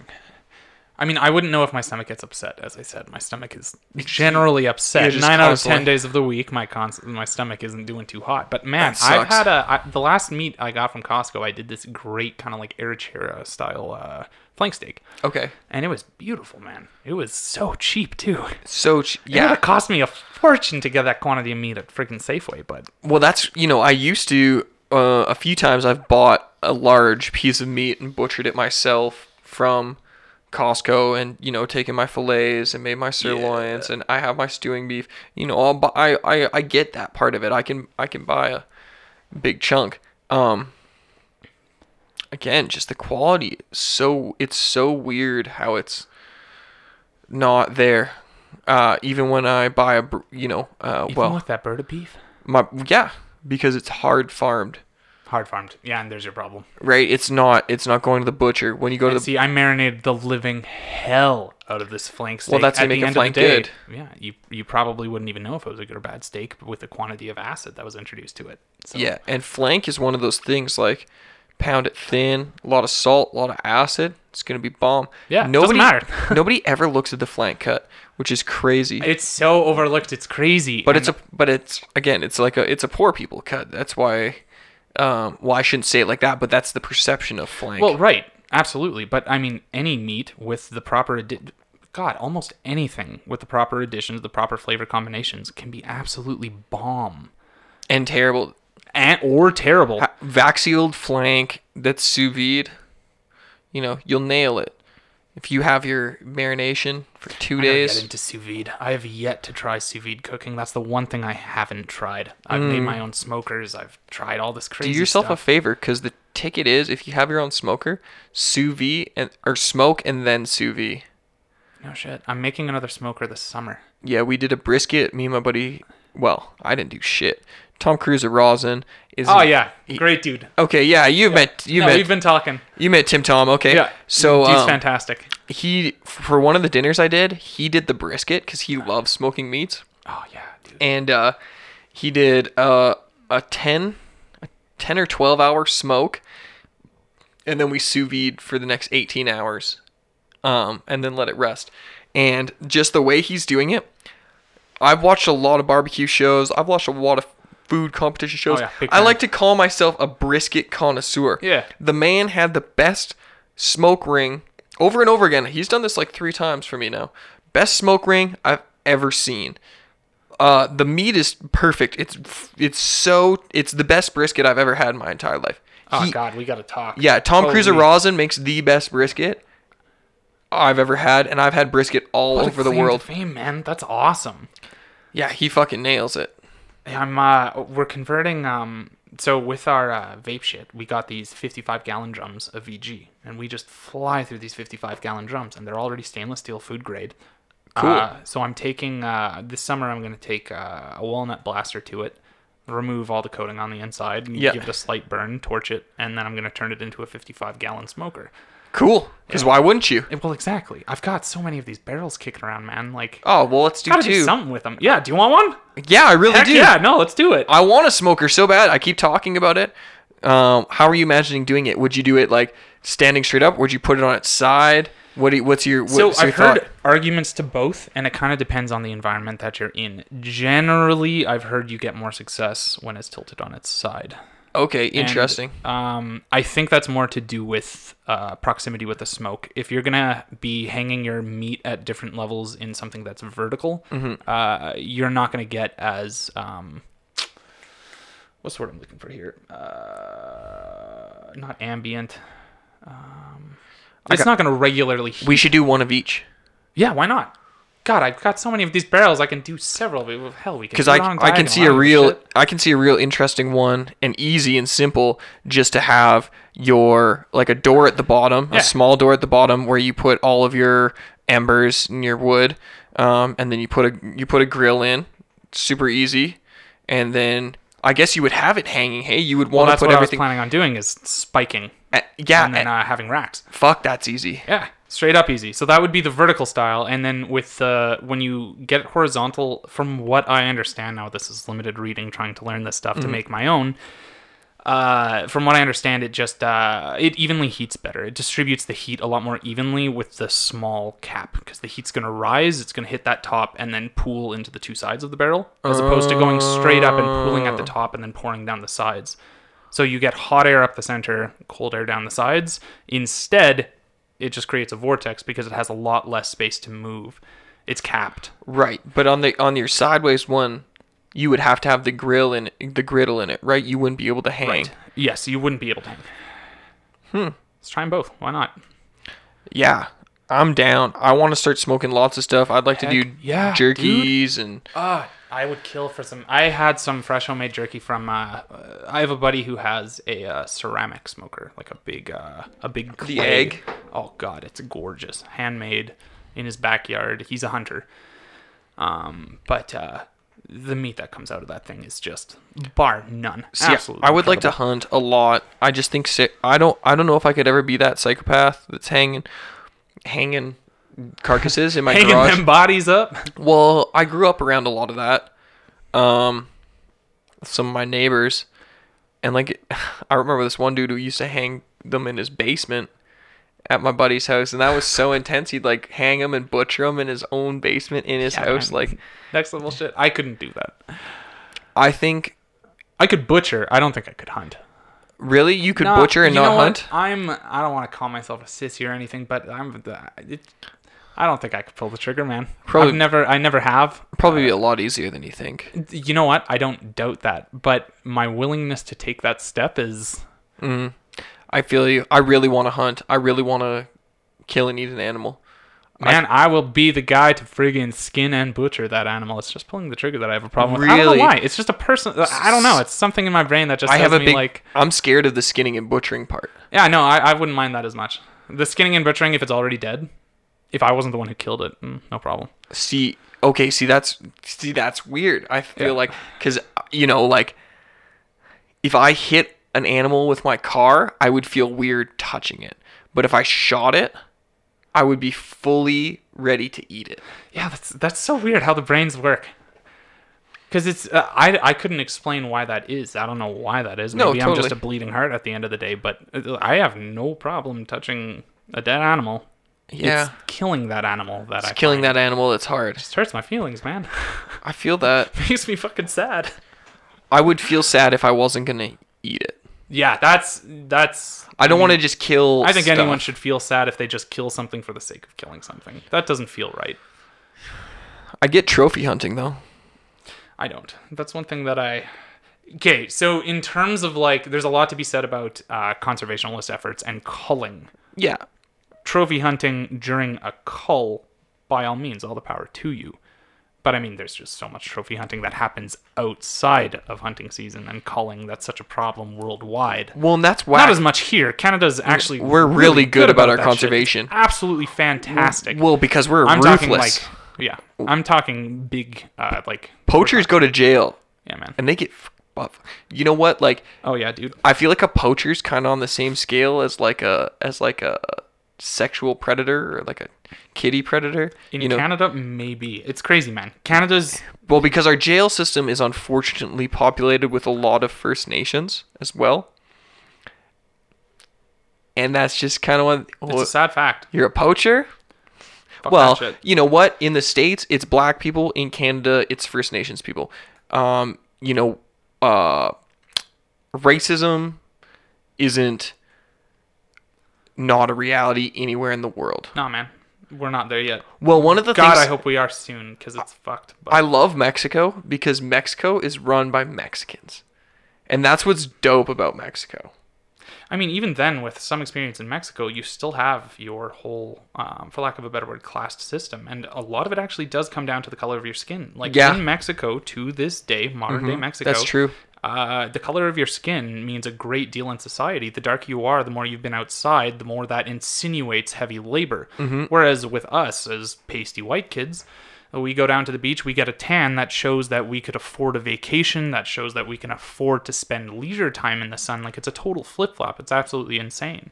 That is And it's crazy. like that in a lot of places. Yeah, Like, it's China is like that absolutely big time. a lot of the If Asian you're countries. dark, then you're working in the rice paddies. Exactly, and that's the assumption, when really genetics play just as much a role in that as the sun does. Like, Yeah. the skin colors differ so wildly, even among friggin' white people. Like, well, I mean, we're all fucking pasty as goddamn hell, but That's not true. I know some good like Italian my sister dudes. is, I mean, I'm part Italian further back, but closer to the Italian side, we're Scottish, and I'm the one of the family who ended up pasty as all hell. Yeah, you look really Scottish. I'm very Scottish. My father, both his parents are from just outside Aberdeen. Okay, So, yeah. no, I'm very Scottish. I just happen to have an Italian name. But my whole family tans beautifully, and I melt. I turn burn. into a blistery puddle of red nothingness. It's terrible. That sucks. But it's crazy, man, because like it's so easy to say, like, I wish that the world were just, I wish that everyone was excellent to each other. As I said earlier, that's my one true dream, just be excellent to each other, and it's just so fucking hard for some people. It blows my mind. Yeah, it's hard. I get it. I get both sides of the argument because it's really, I feel like I get pissed off really easy, and I can feel how cultural appropriations, is that the word I'm looking for? Appropriation, yeah. Might anger me in some scenarios, and that's such a closed-minded view, but it's, again, self-awareness, where knowing that it's not it's a me thing because I feel out of place, Yeah, absolutely. and that's and that's hard. Assimilation is a hard thing. It is, absolutely. Yeah, Very difficult. I mean, like, it's, the Canadian government failed at it really badly. they tried. Don't forget residential schools, everybody. Oh, Jesus I feel bad for First Nations people. It's bad. It's- we got a plague it's so pass. bad. I was driving past Castle Mountain. Sarah's like, "Oh, what's Castle Mountain?" And I'm like, I don't exactly remember. And I googled it, and I'm like, part of Canada's Tarnish Pass. Like, Yeah, man. it was an internment so much in camp. Canada. Like, Canada is, everybody else in the world looks at Canada as like this beacon of multicultural. No, we're good at brushing off how bad we were. No, it was like, we're getting better, and I struggle saying we're getting better because it's Well, there's 'cause- just so much that. Well, Justin needs to be Trudeau done. just kicked out the two women, the most powerful women in his party, and one of them happened to be the highest ranking Aboriginal woman to ever get into government. Absolutely. And he ran on a campaign of helping women and Aboriginals and did absolutely nothing. When I see the stats of how many First Nations reserves don't have like clean drinking water or any of these things, it's hard. But then I think about the idea that maybe they didn't spend the money, because I know that there's lots of money given. Maybe the money was not spent in the correct ways, but at the same time, it's really sad to see a lot of indigenous populations without clean water because of It's insane. other industries. It's 2019, and that's the thing. You just hit it on the head there. It's other industries. Mm-hmm. It's corporations that are coming in and developing this land, taking this land. Like it's insane the rate at which it happens. Like fresh water in Canada, the springs, and how far Nestle is willing to go to take fresh water. It's intense. You would be astonished at how little they pay for these springs on this land that they just Dry. They take them dry. Dry. Yep. It's insane. Well, the fact that they bottled so much water, Pure Life water in California during a drought. That is also so messed up. California has been smoked by a drought for what? Like the last decade, 20 decade? years. I was going to say 7 years, and then I was thinking like, holy shit, no, it's way more than that. California's water hasn't been okay. Forever. God, Feels almost like. as long as I've been alive. Like as long as I've been old enough to understand what a drought is and how bad it is for an economy and a populace, California has been going through that. Well, and imagine their wildfires, how much of that fresh water it just ate up just to try and put out Right. wildfires. Right. Because you can't dump salinic water all over No, everything. man, it's not going to work. Well, it ruins everything else. Well, yeah, it'll ruin everything else, and you don't want to be inhaling vaporized salt water 24/7 either. That's not great for your lungs. Yeah, that's intense. Yeah, man, that smoke that comes off of that is no bueno. Jeez. Says the guy inhaling vegetable glycerin. But Yeah, this fucking guy vaping over here. You got nicotine in your vape? oh heck yeah, do you want some? No, I'll probably take a dab instead, to be super honest with you. Yeah, I know how it is, man. Oh man, I got invited to this sick ass wine dinner with my homie that I met. He was like the fine wines guy for Crowfoot Liquors, and then he left and he just got a big ballin' job. They've got a mean selection. Last time I was in Crowfoot Liquors, like the actual Crowfoot one, Yeah. they had a decent selection. Yeah, on the left side, it's good. Yeah, man. When he ran it, say it that. was so much better. It was so good. I hadn't been in Crowfoot. I was there probably 3 years ago. Well, you live in. Okay, that's when he would have been there. Yeah, And you live in Acadia. Why would you ever go up there? It's Well, a I long used way. to live in Brentwood. I've Oh, only okay, lived that in makes Acadia sense. for the last 2 years. Makes sense why Mike would be your buddy then, because he worked up at Highlander. Exactly. No, he's been in the Marta Loop location primarily, but he jumps between Richmond and he has spent some time at 16th as well. Right, Marta Loop's a Marta good one. Loop's I the heard. good one. I don't want to talk about it on here. Anyways, I heard some things happened at that store. Some dicey things. Maybe it wasn't that one. No, it was the Seton one. One of the managers had been stealing for a whole long time. Oh yeah, I never even heard about that.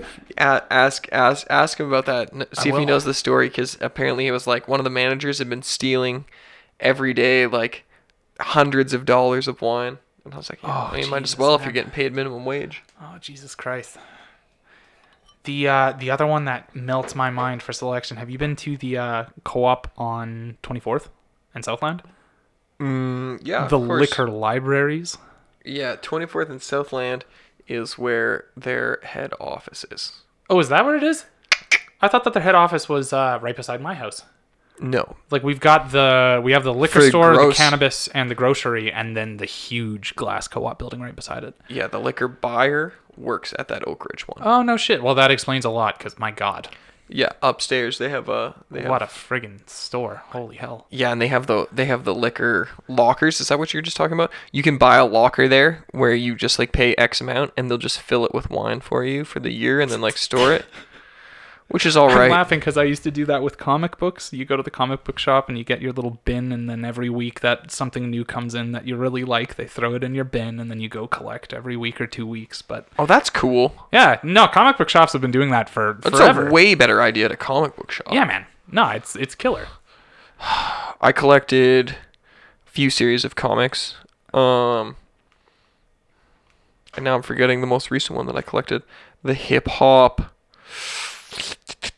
It was this amazing series done by Ed Gill. It was all in that very 70s comic book style, and yeah, it yeah. detailed the rise of hip hop all the way from God, I 1520 gotta check Sedgwick. that out. Anything to do with music, and I'm 100% game. Oh, really? I love my music. So man. I found these in the hard cover collection. Yeah, like the what do they call those? It's not. I Is know. it trades? Do they call them trades? I think- Trades is a paperback. I know what you're talking about, but Yeah, when they compile the issues into a single... the collector shit. Yeah. And then so it was a box set from like whenever 76 to 82, and then 82 to up to 2000. And it's incredible. But I have a lot of the single issues as well, which are kind of prized possessions, but it was so hard because it was not a largely distributed comic. Yeah, limited releases are always hard. Yeah. That's why I never got super huge into comics. Like I collected comics for a bit, and then I just started reading them online. Yeah. Because as much as I love collecting, I am a diehard collector of all What do you things. collect? Oh, Christ. First and foremost, flavorings. I've probably got close to 1,000 Cool. food grade flavorings. We can use those in stuff to eat too, right? Yeah, 100%. I use them in my coffee all the time. Amazing. Man, I can make candy. I can make anything that tastes like something else. I got some ideas. Oh, dude, we'll talk. No, Yeah. you need to see I have a flavor wall. I have a wall covered in 30 milliliter, ounce bottles. Every flavor you could ever imagine. And if the flavor isn't in there, I'm 95% confident that I could fake it. You can bend it. We talked about the bending. That's the thing. Like, you can fake almost anything with food grade flavorings. People do not give them enough credit. These chemists that have devised these crazy profiles, and they've made them to play well with others.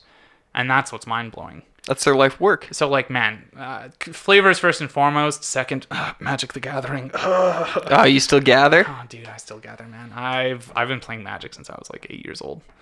Oh, I know so many people that are trying to get rid of so many huge old box. Frig 'em, send them my way. I'll give them a good price. Yeah, okay. I hear you. And if I can't, I know someone who will.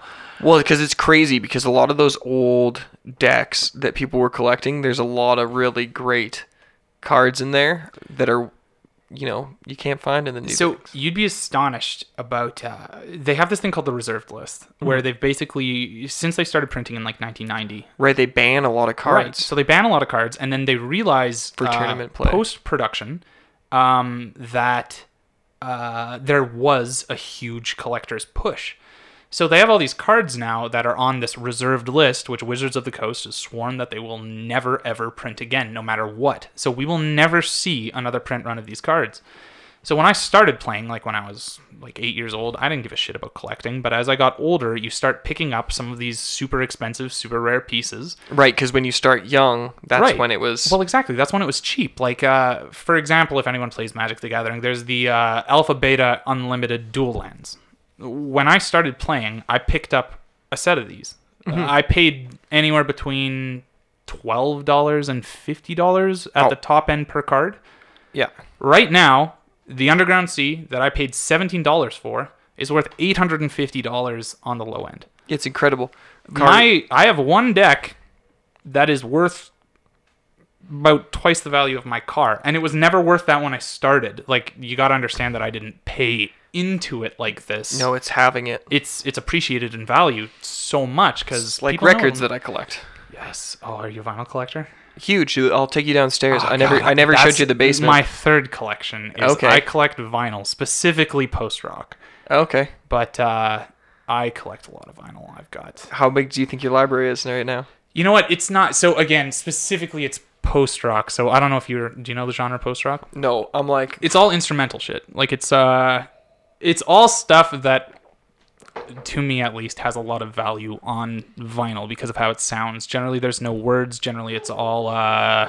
it's a rock band playing not rock music. So, like... Okay. Explosions in the Sky, if I've ever heard of them. Nope. But I collect post-rock vinyl. And Cool. I've got Is there amazing is there a collection. grail that you're looking for? No, I have it. The grail for post-rock, as far as I'm concerned, is called... It's Palmless Prayer, Mass Murder Refrain by this... It was a collaboration between two Japanese bands, Okay. World's End Girlfriend and Mono. And I got my hands on it, and I had to order it from, I think, Bristol in the UK. Okay. Was the only place on the planet that had a copy at the time. And you can find them used, Mm-hmm. But you want it sealed? but it's hard to find a sealed copy. I had a sealed copy, but I fucking opened it. Post rock, Shit. I feel like there's this one record that I've been looking for so long, and I feel like it meets that genre. Lou Reed from like the Velvet Underground. Oh yeah. Yeah. He put out an album called Metal Machine Music, Okay. where it's like instrumental Yeah. rock and roll that's just like a fucking disaster. But it's awesome. And see, that's the shit that I love is the hot messes. Okay, that's your new grail. Yeah, man, I gotta find that shit. It's like near impossible See, I'm to find. big onto, especially on vinyl, anything that's instrumental. Like even if it's just beats. Okay, I I got have a cool. several Beats albums too that are primarily used for DJing. Did you get the John Frusciante one? No, I didn't, but I would love to find it. Oh, I have it. No, I've got all of Daniel Dumille stuff. So MF Doom, we were talking about him earlier Yeah. with the flow. He does Metal Fingers, Right. which is all his beats, and they all Yeah. have names of spices and shit. And I've got a couple of the special herbs and spices. Yeah, those are great They're albums. terrific. I mean, primarily again used for sampling, but you can just listen to them too. They're really good. Well, I do break beats and battle DJing, right? Ah, So well, that's- there you go. Yeah, that's what Yeah, I love. so you're very familiar with special herbs, I'm sure. Yeah, I've never If bought that's one. its name, I think that's its name. I'm pretty sure that's. I can picture it right now. It's like Yeah. almost looks like a Rizla pack or something. And they're zigzag pack. Anyways, great. Yeah, they're wicked. I've never actually bought one. I feel bad about saying that right now. I've stolen a lot of them on the internet. I read this great post the other day that was, what kind of pirate are you? Are you a R pirate or a yo-ho-ho pirate? And the top comment was, I'm not going to pay $1,200 for Ableton pirate. Yeah, I'm an internet pirate. I feel that. I showed a That lot of speaks people. to me. I showed a lot of people like my cracked version of Ableton. People were blown away when I just started giving away Ableton to all these people. Oh, yeah, dude. It was, man, on a Mac, it's way easier than a PC. Oh, way easier. FS Adventure, mad shouts. As guys. long as you read my README, here's Ableton. Exactly. Like, what? It's like, I was just talking to my roommate yesterday. I would kill to get into production. I love music. I've always played music. you want your 10,000 hours? Oh, God. I would... Like, as we sit here right now, talking on these microphones, looking at Logic Pro 10, this is what you really want to spend your time learning this video game? When I have the time, yes. You'll never... See, the thing is, I've picked, and this is, I don't know, this is like just a personal opinion. I read this one book this one time that I was working for a real estate agent, and I was doing all his graphic design and doing all that. I was freelancing with him while I was going through university. And he handed me a book by famed real estate legend Gary Keller called The One Thing. And what Gary was basically saying was, listen, everybody has a skill, whether they know it or not. Okay. Do everything you can to hone that one thing. Get incredibly good at it. You can be good at other things too, but don't worry about it until you've perfected your one thing, then move on to your next one thing. What he basically says is, if you have a shortcoming somewhere, if you have something that you don't quite understand, instead of doing it yourself, do what you're good at and find somebody to do it for who you. can do it better. So, I mean, we live that with the business. I'm good at graphic design. I'm good at flavor design. I basically created all of our products. That's all from my head. But the business, the fact that our business even got off the ground was none of my doing. All the credit goes to my partner at the time, Alan Ling. And now we have a new partner, Kevin Kim, he's also an absolute legend at just getting stuff done. Being able to talk business, being able to close these deals, that's not something I'm built for. So I believe very strongly in pick your one thing. Self-awareness is a superpower. Right. Draws back. Man, I love how everything's coming full circle. It's a great feeling. But really excel at your one thing, and once you master that, then move on to the next. But don't bog yourself down trying to do everything, because nobody can. Doesn't matter who you are. You could be the single greatest self-employed entrepreneur on the planet. You cannot do everything. That's a hard thing to remember. I think It's a hard thing to accept. I have a huge fault with that. I did for the longest time too, and I wouldn't say it was actually probably until I met my current girlfriend Robin, who's really pushed me to excel at these certain things and to try to not worry so much about everything else. Because we're human. We're not these perfect creatures. We can't excel at everything. Like, I mean, we both probably grew up around the same time. We were always told you can be whatever you want. We grew up in the age of everyone is... The internet age. Right, exactly. Everyone's a special snowflake. Everyone's a special, perfect thing, and we're not. And I know that I had a hard time coming to terms with that growing up, but as soon as I realized that, hey, You don't need to be good at everything. It's far better to be good, like to be incredibly special and desired and, for lack of a better word, revered for what you do at one thing than it is to just be pretty good at a handful of others. I would much rather be exceptional Yeah. than to be solid. That's a hard. I'm having a lot of internal conflicts with that. I feel like I'm really good at a lot of things, Absolutely. but I'm not like great at anything. Like I'm not like as far as like Jack of all trades, master of none. yeah, but I almost feel like this is a stupid thing to say, but I feel like I'm like a master of the trades that I've chosen and a jack of none, and that's putting me back a huge step because I wish I was like an expert at a few of them as opposed to like really good at a bunch of them. But Yeah. maybe it culminates into what I've become. Well, that's kind of the thing. You can't, like, as much as we can say, oh my God, I wish I spent more time doing this. Like, I used to be a musician. Yeah. I used to spend a ton of time on the piano. I used to write songs. I used to Nice. We're going downstairs to jam after this. done and done. I actually have a song about smoking the dope in your apartment. It's called "Ode to My Apartment." You might like it. Well, I know I will. But I oftentimes look back on it with a lot of regret. Okay. That I didn't spend more time playing music and stuff. But at the same time, in retrospect, I also understand that if I had spent more time on music, I would have lost out on other facets. Like when I got obsessed with flavoring, I'd let everything go to the wayside, and that's what I obsessed over. And at one point, it seriously affected my schooling. I managed to pull out and absolutely nail it, but it was at immense personal struggle because I had let one thing kind of control it. But in hindsight, if I hadn't done that, I wouldn't be where I am today, and I wouldn't be who I am. Mm-hmm. Like, it's kind of tough to distance yourself from the decisions you've made. Totally. I quit. I did nothing but make music for an entire year. Good.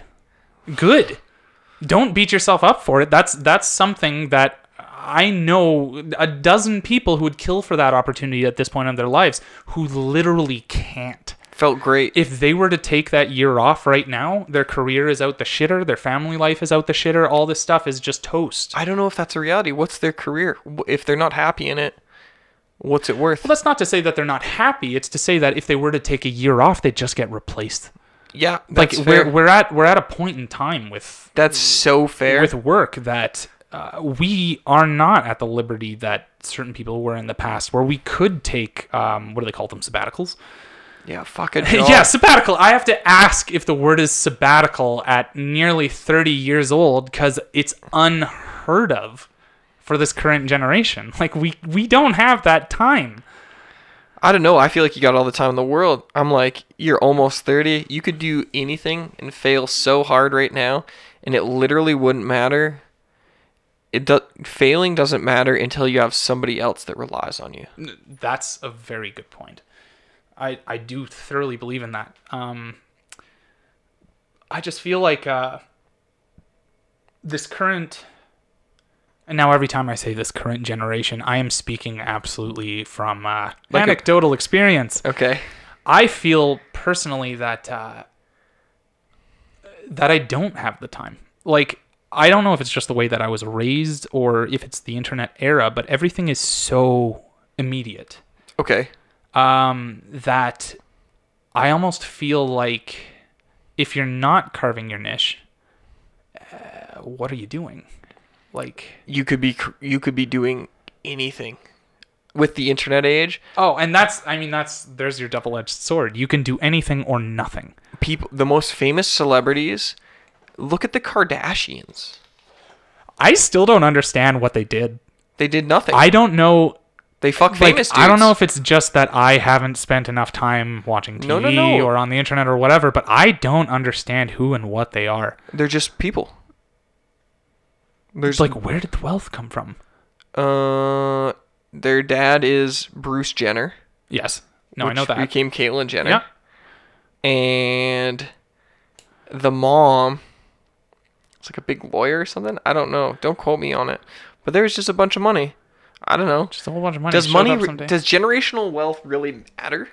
They just became famous for nothing. It's crazy. Like it's mind blowing how you can become famous for nothing. Who did Kim Kardashian have the sex tape with before she became Kanye West's? Anyways, That was and Khloe Kardashian's a disaster. You know, she doesn't even like her baby daddies. Hey, Kendall's company just got smoked by shit, I forget her name. Kendall Jenner was holding a record for one of the youngest entrepreneurs to hit, I want to say, the first $1 billion. No, Oh, wow. $1 million or something. I don't remember. Probably $1 billion. Yeah, it was a lot of money for a cosmetics company, and she actually recently just got her record yeah. was broken by another young woman who had started the cosmetics company, and she is just murdering it. Well, and Kendall All the Jenner just power came to under her. some flack for something else. I don't remember at all. I don't spend enough time reading. And tabloids, man. I'm like, who did Justin Bieber marry? Not Kendall Jenner, Haley Baldwin. Yes, Justin Bieber married a Baldwin daughter. Like of the Baldwin fame. Yeah. Like Alec and. Yeah, I think it's Alex's daughter. No way. Yeah, God, I didn't even know that. I Hey can't- man, Bieber gets under so much flack, like for his music and stuff. But man, he quit music. He just quit music. Yeah. because No, he's depressed. right? It ruined him. Well, would ruin anybody. 13, Exactly. get found by Usher. Thank you. Next 15 years, you just get dragged around. In an absolute whirlwind, he didn't grow up. Watch that Avicii documentary. I saw. Oh God, that breaks my heart. I was never a huge fan of his music, but it just that whole story Levels was fucking hits sick. me home so hard. Well, yeah, as soon as And I the saw struggle, it, man. I saw that brown guy, I saw that Persian dude or whatever, and I was like, this dude is the antagonist, and he's going to work Avicii to death. 5 minutes in, I said, this guy's going to murder him. And he did. Yeah, straight. How that guy, if he was his homie, didn't feel like he murdered this dude to make money. No, he did. It's horrific. Like that kid was literally worked into the ground until he literally had an existential crisis, and here we are. Yeah. No, and it's just rough that somebody took advantage of his work ethic. Absolutely.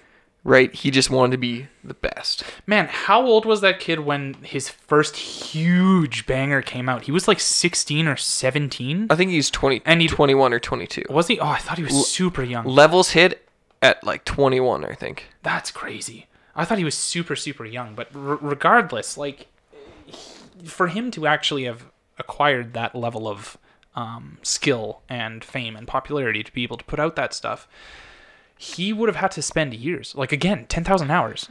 Oh, I yeah. would bet money that kid had his 10,000 hours ages Real ago. fast. Real fast. Well, you watch that documentary and he's like, I just stayed up. He would stay up for 16, 18 hours.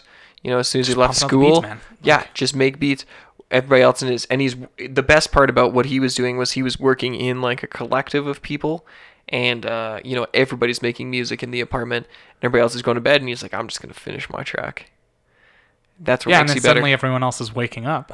Yeah, exactly. And he was willing to put in the work. And guess what? My fucking track is done with the idea that I started with. Yeah. Which is just crazy. Like, That's the trick It's to making mind-blowing. music, is finishing music. dude, 100%. As somebody who's written music in the past, the hardest thing is to finish a song. And, like, even speaking as somebody who did fine arts, like, I did a graphic design degree, and if you're going to do that at U of C, you have to go through fine arts. And that also means taking a whole bunch of other electives into other things that I wasn't interested in. I was interested in doing applied art. I was interested in working art, learning to use Photoshop, Illustrator, all that fun stuff like the back of my hand. I didn't give a shit about fine art. But the second you step your foot in fine art, and any art for that matter, be it music, even be it cooking or creating a recipe, like I deal with this shit on the daily in creating my flavors, you need to know on both sides when something is done and when to put it down. Once you've spent too much time on something, like if I go through 80 iterations of something, I probably hit the perfect iteration at around 55 to 60. Yeah, And I did another 30 because I wasn't ready to give up on it, or I wasn't content with the outcome. sometimes the first one's even the best. Dude, I have 2 flavors that are one and done. Like 2 of our best-selling flavors, we made the first version, and I never made another one. It's like a lot of the drinks I do. I do the It research. happens, man. I figure it out, and it's like there's only so much that chemistry on a mixology level can give you. There's 100%. how many liberties can you take? Right. It's the same thing. Like there's this. It's the ongoing debate between skill and natural talent. Okay.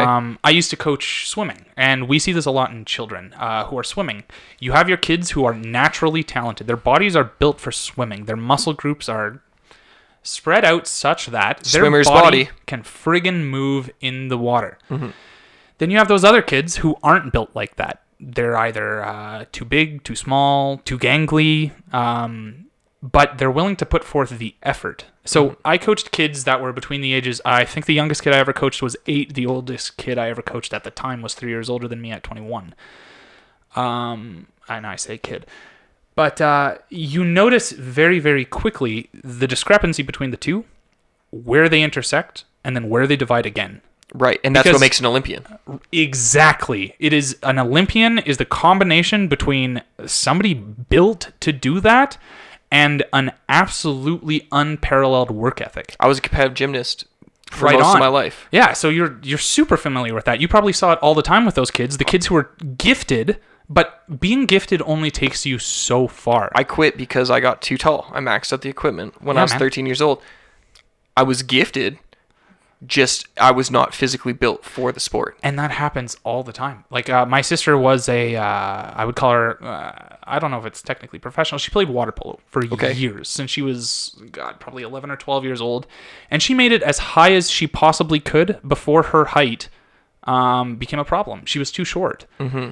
Because water polo is a tall person sport. It is. You have to be huge. Because you got to get out of the water to get over Dude, everybody. I played in a water polo tournament when I was 13 years old. I played on the Alberta 2 team because I was a competitive swimmer. I didn't play water polo. We played water polo like Thursday nights. They Yeah, for needed to bring a jokes. couple kids up to fill the team. Yeah. And we played against the Los Angeles water polo team where water polo is huge in Los Angeles. Like, it's, Oh, yeah. These kids were This like is a rich person's sport. 13 years old with 5 o'clock shadows, hair on their chest. They were like bred for water polo. These were guys who their parents' played water polo, and they've been part of the community for like ages, and they got thrown against us friggin' kids who played for fun. But again, like that's the cascade of natural talent and skill when it both comes together. You see very quickly, again, to do with the kids in swimming, the kids with natural talent can only go so far before they need to kick in their work ethic.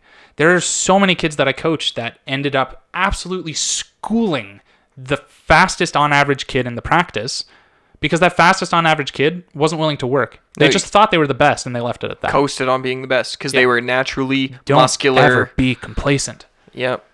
You're never the best. Prove that you're the best every day. Yeah, absolutely. Work for it. Earn it. Earn it. Earn it. Fucking earn it. Yeah. It's a hard thing to remember. I feel like even I Absolutely. get complacent. I'm complacent Everybody right now. does. Man, everybody, it's natural. You can't, and I mean, here's the split side, is you can't go full bore 100% of the time. Mm-hmm. Like, I've tried to do that many times, like running this business, doing all this other shit. Like, burning out is real. The burnout is unavoidable. It is Yeah. a human thing that happens when we work ourselves and push ourselves too far. There think you should is get to a that point? limit. Sorry? Do you think you should get to that point? Do you think you should burn yourself out as an entrepreneur? I've got a multiple of opinions on that. Okay. So I've got kind of like a split-sided approach. We talked a couple of weeks ago about know your limit, stay within it. And at the time, we were talking it in reference with alcohol and cannabis. Know your limit, stay within it. To know your limit, you have to push the envelope at least once. You have to have that one bad experience. Okay, yeah, fair.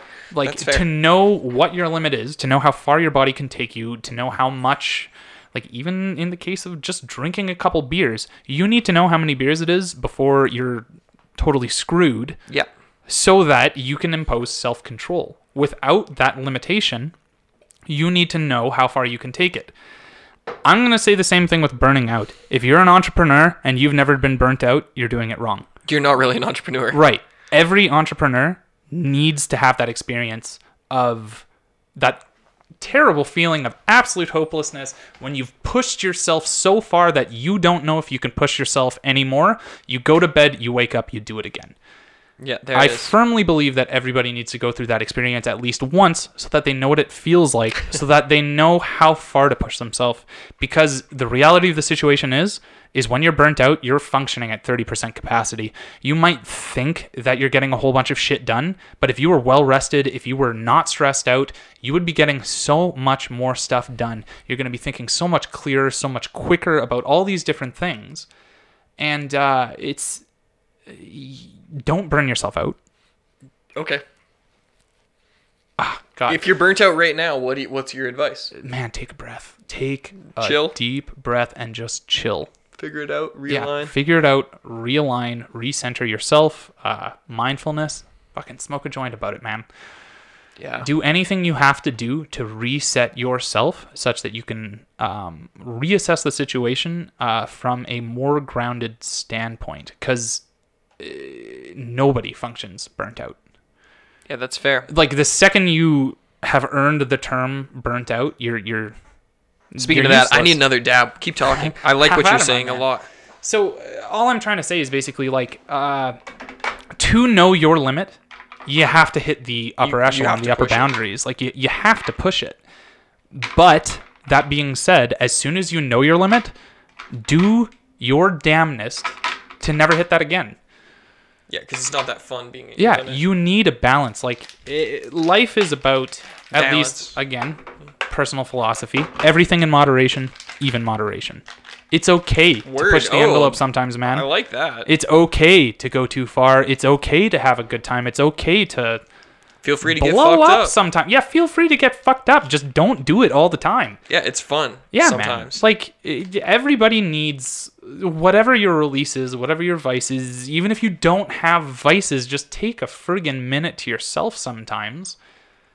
Not all the time. Like, I'm not, like, I'm a gamer, for example. I love playing my video games. What are you playing right now? Breath of the Wild. I finally Oh, jumped that's on. dope, hey? My girlfriend got me a Switch for my birthday. I haven't played a casual game in like 6 years. I've been doing nothing PC but gamer or what? Oh yeah, exactly. You look like a PC kind of guy.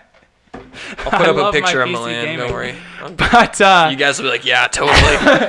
Fucking 4K talking about it. PC in Master 2012. Race. But I spent so long. I got obsessed with roguelikes and those like roguelike games. Like you're talking about Binding of Isaac, Slay the Spire. Those are the two that I've played a lot of recently. Diablo 3 on hardcore. Any of those, I love. Diablo 3 on hardcore. It's what I'm saying by that is it's these games, if you haven't played them, where basically once you die, your game's over. You don't have a save file. You can't return to Here, it. do you want a puff of this? Yeah, sure. Yeah, I have a little one. It's like RuneScape when you went into the wilderness, and if you lost, all your stuff was dropped, and you're just done. You get to restart. It's not even all your stuff is dropped. Your character in its entirety is just toast. Your save file's gone if you die. Fuck If that. you had saved previously and you die, that's it. Your how run heartbreaking over. is that moment? It's crushing, and it's super stressful. I don't even know why I was playing this shit. As a dude with terrible stress levels and crazy anxiety, I don't know why I was putting myself through this. Sounds like the worst case scenario. Yeah. So my girlfriend went ahead, and the sweetheart she bought me the first console I think I have ever received as a gift, because my parents would never buy me a console when I was a kid, ever. Your parents immigrants? No. Bastards. Both born and raised Edmonton. No, they believed in me getting outside, talking to people face to face. They didn't want me spending hours and hours and hours in front of a computer. 2019 would fuck them up, hey? Oh, absolutely. Man, I would have been toast.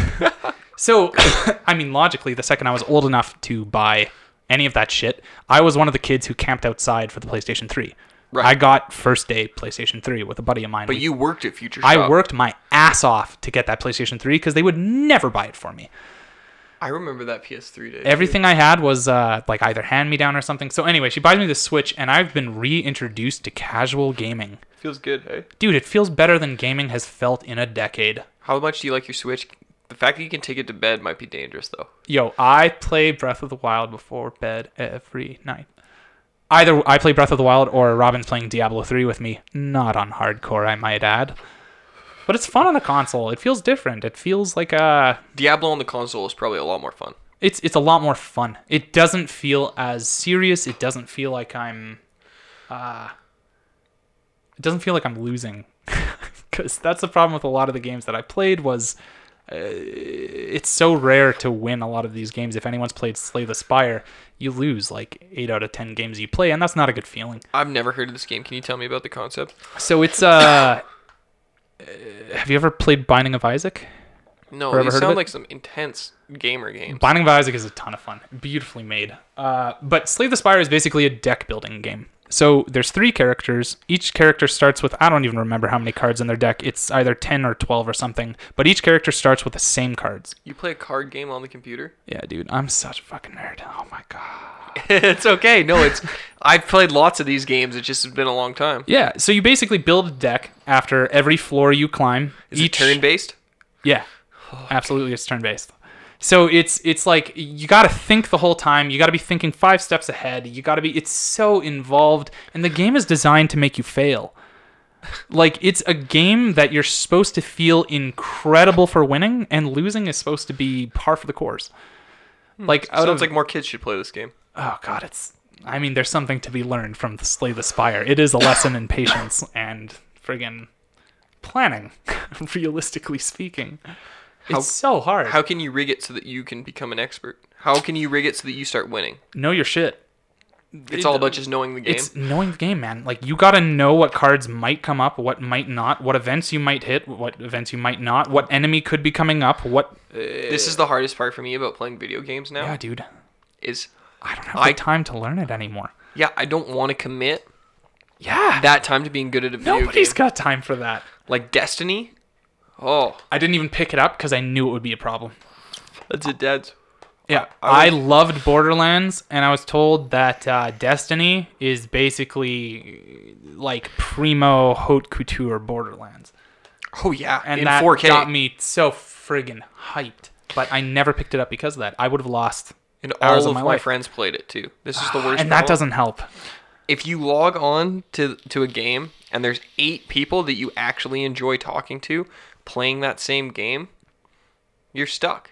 You're just There goes the next 18 hours. Well, you're just hanging out with your homies. Yeah, man. That was the best and worst part about online gaming was I could hang out with my homies at my own house. Smoke my own weed, drink my own beer. Yeah, dude. Never have to fucking see the guy that I kind of enjoy for like an hour. I really only get his hour of actual It's like interaction that because whole he's in my Fight ear. Club thing, like the single-serving friends. I haven't seen Fun Club in enough time that I don't remember that moment. Oh, Tell me. dude, it's one of, like, I mean, Fight Club is notoriously loved by everyone in our generation. Every male in our generation, Fight Club's in their top 10. But he basically says, crap, I might even totally be misquoting this. But Tyler Durden basically explains this thing about single-serving friends on an airplane. Oh, somebody's at the door. I gotta pause it. I bet it's the flowers. Oh, God.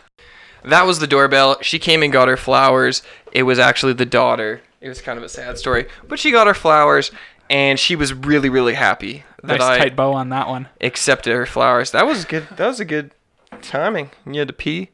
I think we should clock it out. This is a nice long podcast. I think we're probably at 2.5 hours, 3 hours now. Christ. I know people I don't might. think I could talk that long.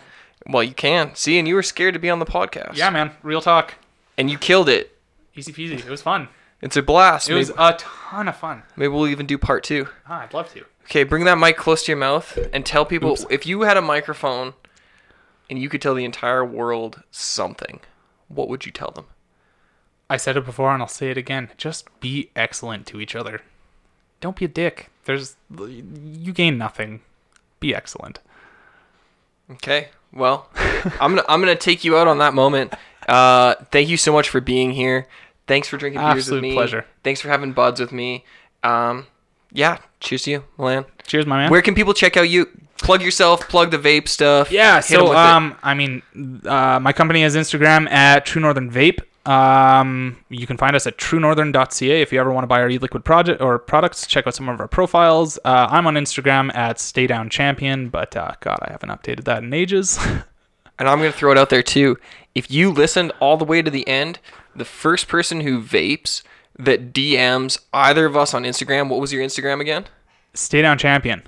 Stay Down Champion. I think that's what it is. Okay, anyways, if you hit the Cannabis Psalm Hit the Cannabis Psalm. He'll tell me. DM me, the very first person to DM me who's a vapor, we're going to hit you with a little sample pack, and you'll be able to try some of these crazy flavors. Done and done. Yeah, Milan, thank you so much for being here. Absolute pleasure, my man. Cheers to you. Cheers, man. Chat soon.